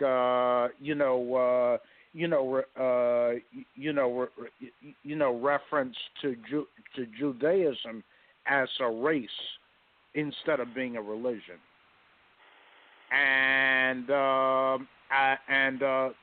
dialogue was labeled anti-Semitic by Zionist forces, and Nick Cannon was fired by CBS Viacom for his comments, and listening to excerpts of what was being said, I think that there's a certain confusion being perpetuated by Africans regarding Judaism, which is a religion and not a race. And I think that's something that people need to be clear on, and also that Judaism is a religion, whereas Zionism is a political movement. Another distinction that needs to be made, and that Kwame Ture devoted considerable amount of time trying to clarify. Doing his work. So I think part of the problem is that Judaism gets the term is not defined precisely enough. That it's a religion, not a race. And that Zionism is a political movement that has nothing to do with religion except for its exploitation of it. Brother Haki, how you view this phenomenon that has taken place as relates to Nick Cannon and this whole narrative of him being anti-Semitic? Well, Anthony has a point. One of the things we have to stop doing, we have to stop allowing this propaganda to deceive us in terms of the history, in terms of Judaism, particularly when it comes to in terms of defining who a Jew is. During under Operation David and Operation Solomon, they took a lot of the original Jews, the Jews that you read about in the Bible. They took them from Ethiopia, took them to Israel, and they took them solely for the purpose of teach them Hebrew, the real Hebrew, the ancient Hebrew that existed, at the beginning of time. So even though these individuals are descendants of true Judaism, they're treated as second-class citizens simply because of the color of their skin. So this racism that exists among so-called Jews has to be confronted.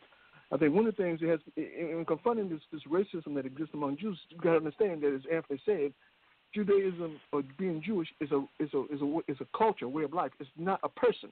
It's not an ethnicity. And these people have actually bankrupt the religion and make it something that it's not. And also this question in terms of symmetry, we got to understand that when we talk about symmetry, particularly this is the thing that William Katz talked about in his book called Black Athena. The thing we have to understand is that when we talk about symmetry, keep in mind, a lot of the people that they oppress, the Palestinians, are Semitic people. African people are Semitic people. Semitic people are people of color. Semitic people are not white people. They are people of color. And so we got to be very clear in terms of when we use these terms. Also, when you read like Dr. Ben Jacobin or Alvin Van Sertima, even James Elliott, they talk about the fact that people are being deceived in terms of this whole question around Semitism. And so we can no longer be deceived by this question in terms of what is a Jew or what constitutes anti-Semitism. So for a Jewish person to call me an anti-Semite, I laugh. I'm more Semitic than you are. You are European, so I'm more Semitic than you are. So don't run that label. Don't run that label at me about somehow I'm anti-Semitic. I am Semitic. I can't be anti-me. So I think that and I do understand that Nick Cannon is in a very difficult circumstance. He's in the public light. And so, therefore, you got to be very circumspect in terms of what you say, you don't say. I mean, because clearly the Zionists use it as an opportunity not only to bash Nick Cannon, but to, in essence, bash the entire African community. But that's how propaganda goes. But finally, Brother Africa, I just feel this. In terms of Jewish and ownership of banks, now we should be afraid to say that because someone who's Jewish, run major banks, it doesn't make them per se a bad person. Now, if they're using that position of power in terms of to empower the Zionist regime of Israel, if they're using that to crush the Palestinians, if they're using it to spray racism, then certainly needs to be called into question. So when we talk about people like Laura Blankfeld, I hope I'm pronouncing it correctly, former CEO of Goldman Sachs, or we talk about the Rothschilds, or we talk about Jamie Dimon. Clearly, these are Jewish individuals. You know what I mean? They're very clear in terms of their Jewish identity, and they're also a Zionist. And so, therefore, because they're Zionists, then the reality is that a lot of positions that they take are not only anti-Palestinian but anti-African. And so, therefore, is it wrong for us to call that bigotry out? Of course not. Of course not. Not at all. So I think Nick Cannon, he made an apology. He had to make the apology because he had no other recourse. But what he said was not fundamentally was flawed. I mean, what he said was absolutely correct historically. So for those who don't know the history in terms of Judaism, by all means, check out the history of Judaism. Even Reformed Jews will tell you, when you talk about in terms of the origin of Judaism, that you're talking about African people. And they're very clear on that point. And they understand that it's not a people, that it's a culture, it's a way of life.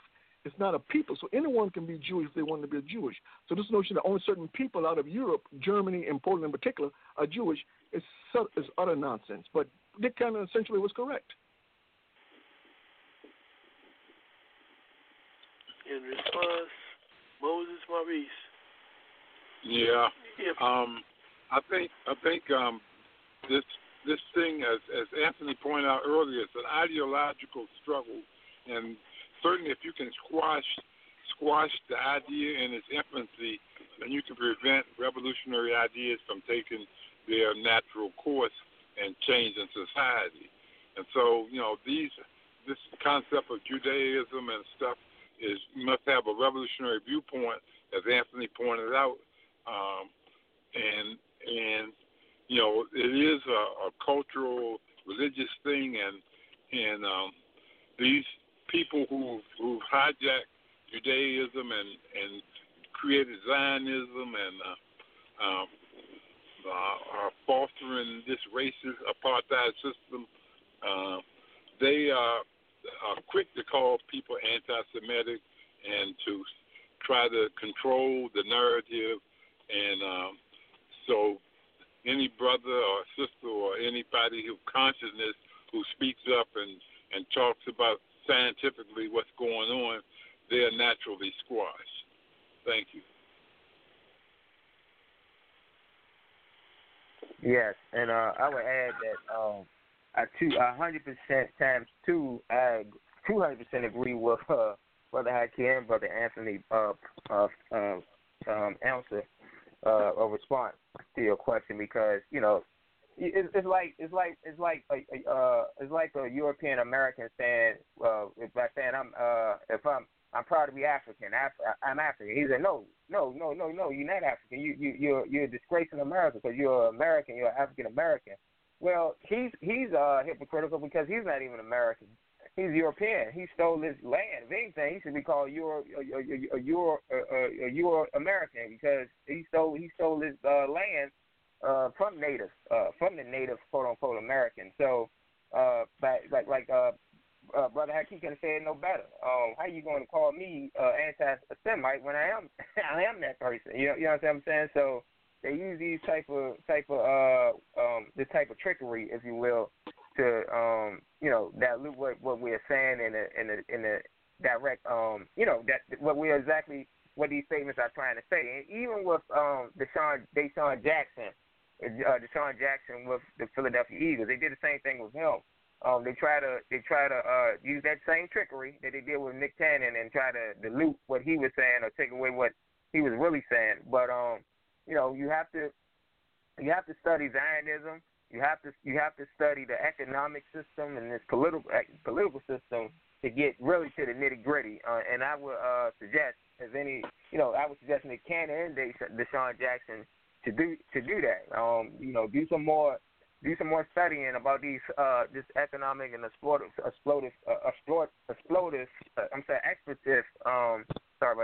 system we got, exploitation system that we got. And and Nick Cannon, that's what you expect, man, when you in that tax bracket. And I conclude. Okay, panelists, well done. This is the first part of a two-part series, The Killing Field While Us. We will take on next week, talk about the U.S. as a killing field while us. This whole question of racism and reopening up the economy, along with Africans being exempt from wearing masks, and a particular death to Sister Shah Asia, and the company Bayer was ordered to pay up. So these are going to be some of the issues we discuss at the next program, part 2. Again, we'd like to remind all those who've been listening to the program, you got the chance when we tune out in the next 2-3 minutes, please check out the concert that is going on in honor of Cuba. One of the other areas where you can listen to it, I believe, is also to WPFW radio station. If you go online, they also are televising the concert. So until next week, we'll ask y'all to continue to subscribe to Go Forward album back whenever. We ask our panelists right now, 1 minute or less, give us your final thoughts for the night. Start with Brother Moses. Yes, it's been a fine show. I think we have to remember it is an ideological struggle, and that without revolutionary theory, there can be no revolutionary movement. And so we find that Pan-Africanism is a threat to the white power structure. They fear revolutionary and scientific application of theory, and so we're in a battle, and we must continue that battle. Daily, it's a constant struggle to perpetuate the ideas, revolutionary ideas, and this is our mission. Thank you. Thank you, Brother Moses, for your contribution to today's program. And we now will move to Brother Maurice. Brother Maurice, your final thoughts for tonight. As always, thank you so much for having me on this platform with the wonderful commentary and comments, fellow panelists on the panel. I thank you so much for this show every Sunday, and we got to keep struggling. And as always, you have to organize and you have to do some revolutionary political studying. I would advise our listeners to do so. If you already are doing it, continue to do so. We gotta organize more than ever. Because if we don't take advantage right now to organize, I don't know. But thank you for having me here. Thank you also, Brother Maurice, for your contribution to today's program. And we'll go to Haki for his final thoughts. Brother Haki. Yeah, the struggle is real. No matter how you cut it, the bottom line is that the situation in front of African people is very, very serious. If we don't understand the fundamental reality, if we don't understand the fundamental flow of history, then I think we're in trouble.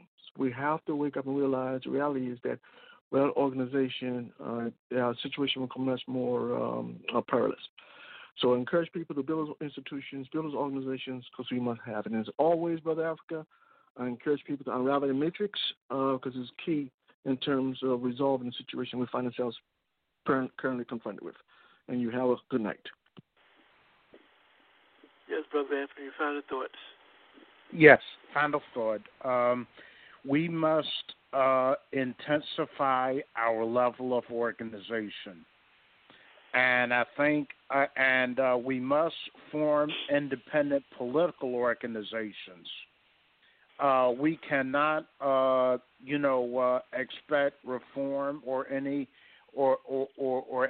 change in our situation as long as we depended upon the capitalist duopoly that exists in the U.S. And let's see, and we have to fight for Pan-Africanism, one unified socialist Africa. to learn more about it, please visit www.a-aprp-gc.org for more information. Thanks for having me. Appreciate it. And we thank you as well, Brother Anthony, for your contribution to today's program. In closing, we just would like to remind our people, you must always remember, without information you cannot think, and without organization you cannot think clearly. We encourage you to join an organization that is fighting for the liberation of your people and humanity. And if you don't find one that is doing that, then you have a responsibility to create one. Remember, organization is the weapon for the oppressed. So if you want to help your people, you want to help move humanity forward, get organized. Until next time, we see you next week, same time, same station, from 7 to 9 p.m. Eastern Time, U.S. And remind you, let's always continue to strive to go forward ever, backwards ever. And Pan-Africanism is the key. Once achieved, it will set all Africans free. We'll see you next week, and we'll leave you with Mama Africa.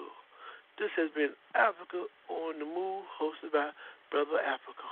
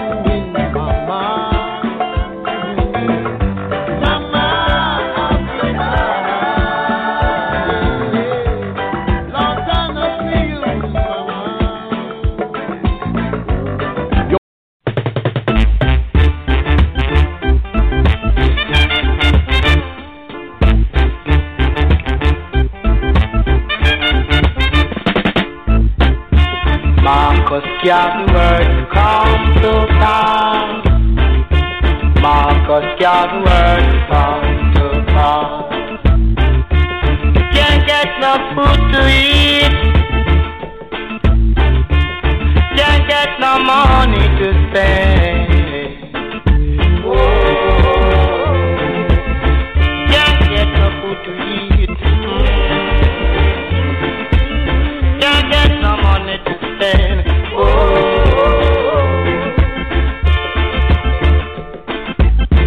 Come, little one, oh, let me do what I can for you. And you, hello. Come, little one, come. Oh, let me do what I can for you and you alone.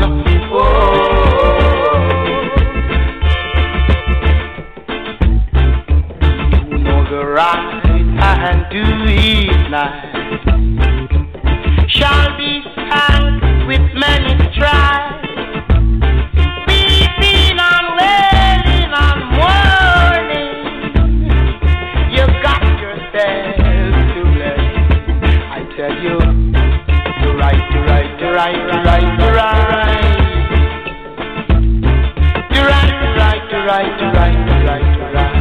I beg you, oh,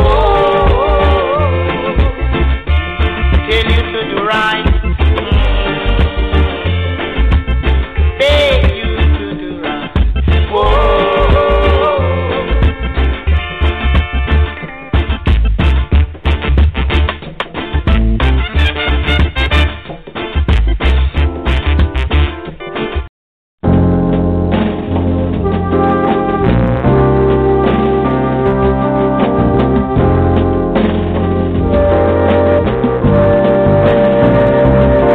From the Indians, welcome the Pilgrims, and to the buffaloes who once ruled the plain. Like the vultures circling beneath the dark clouds, looking for the rain, looking for the rain. Just like the cities that stagger on the coastline, in a nation that just can't stand much more. Like the forest buried beneath the highway, never had a chance to grow. Never had a chance to grow. And now it's winter, winter in America. Yes, and all of the heroes have been killed or sent away. Yeah, but the people know it's winter. Winter in America, and ain't nobody fighting, 'cause nobody knows what to say. Save your soul, Lord knows, from winter in America. The Constitution, a noble piece of paper, with free society, the struggle but they died in vain. And now democracy is ragtime on the corner, hoping for some rain. It's looking like he's hoping for some rain. And I see the robins perched in barren treetops. They're watching last ditch races marching across the floor. But just like the peace signs that vanished in our dreams, never had a chance to grow.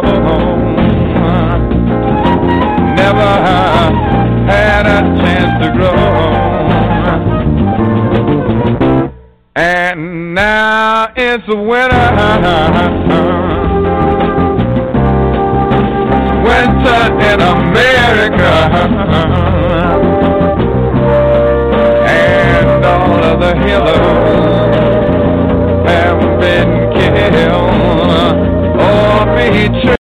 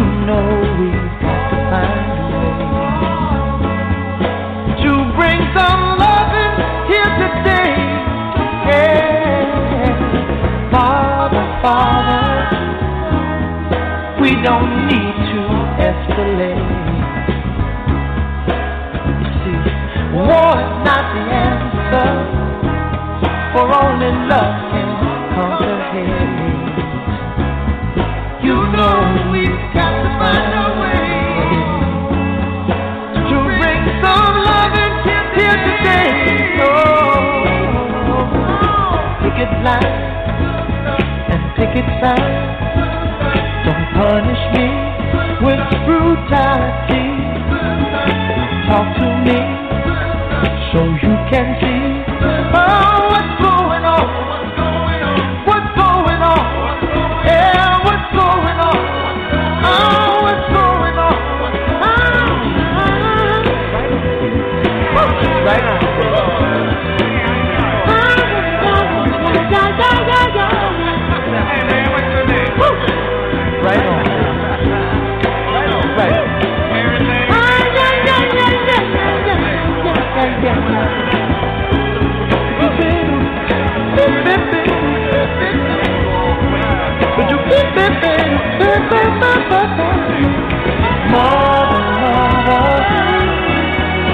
Everybody thinks we're at home.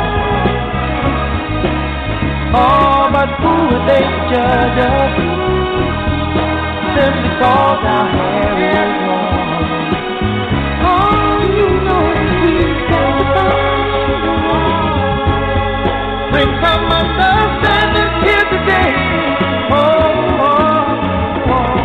Pick it flat and pick it sound. Don't punish me for brutality. Come on, talk to me so you can see what's going on. Yeah, what's going on? Tell me what's going on. I'll tell you what's going on. Right on, right on.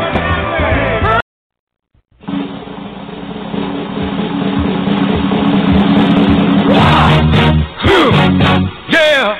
What is it good for? Absolutely nothing. Yeah.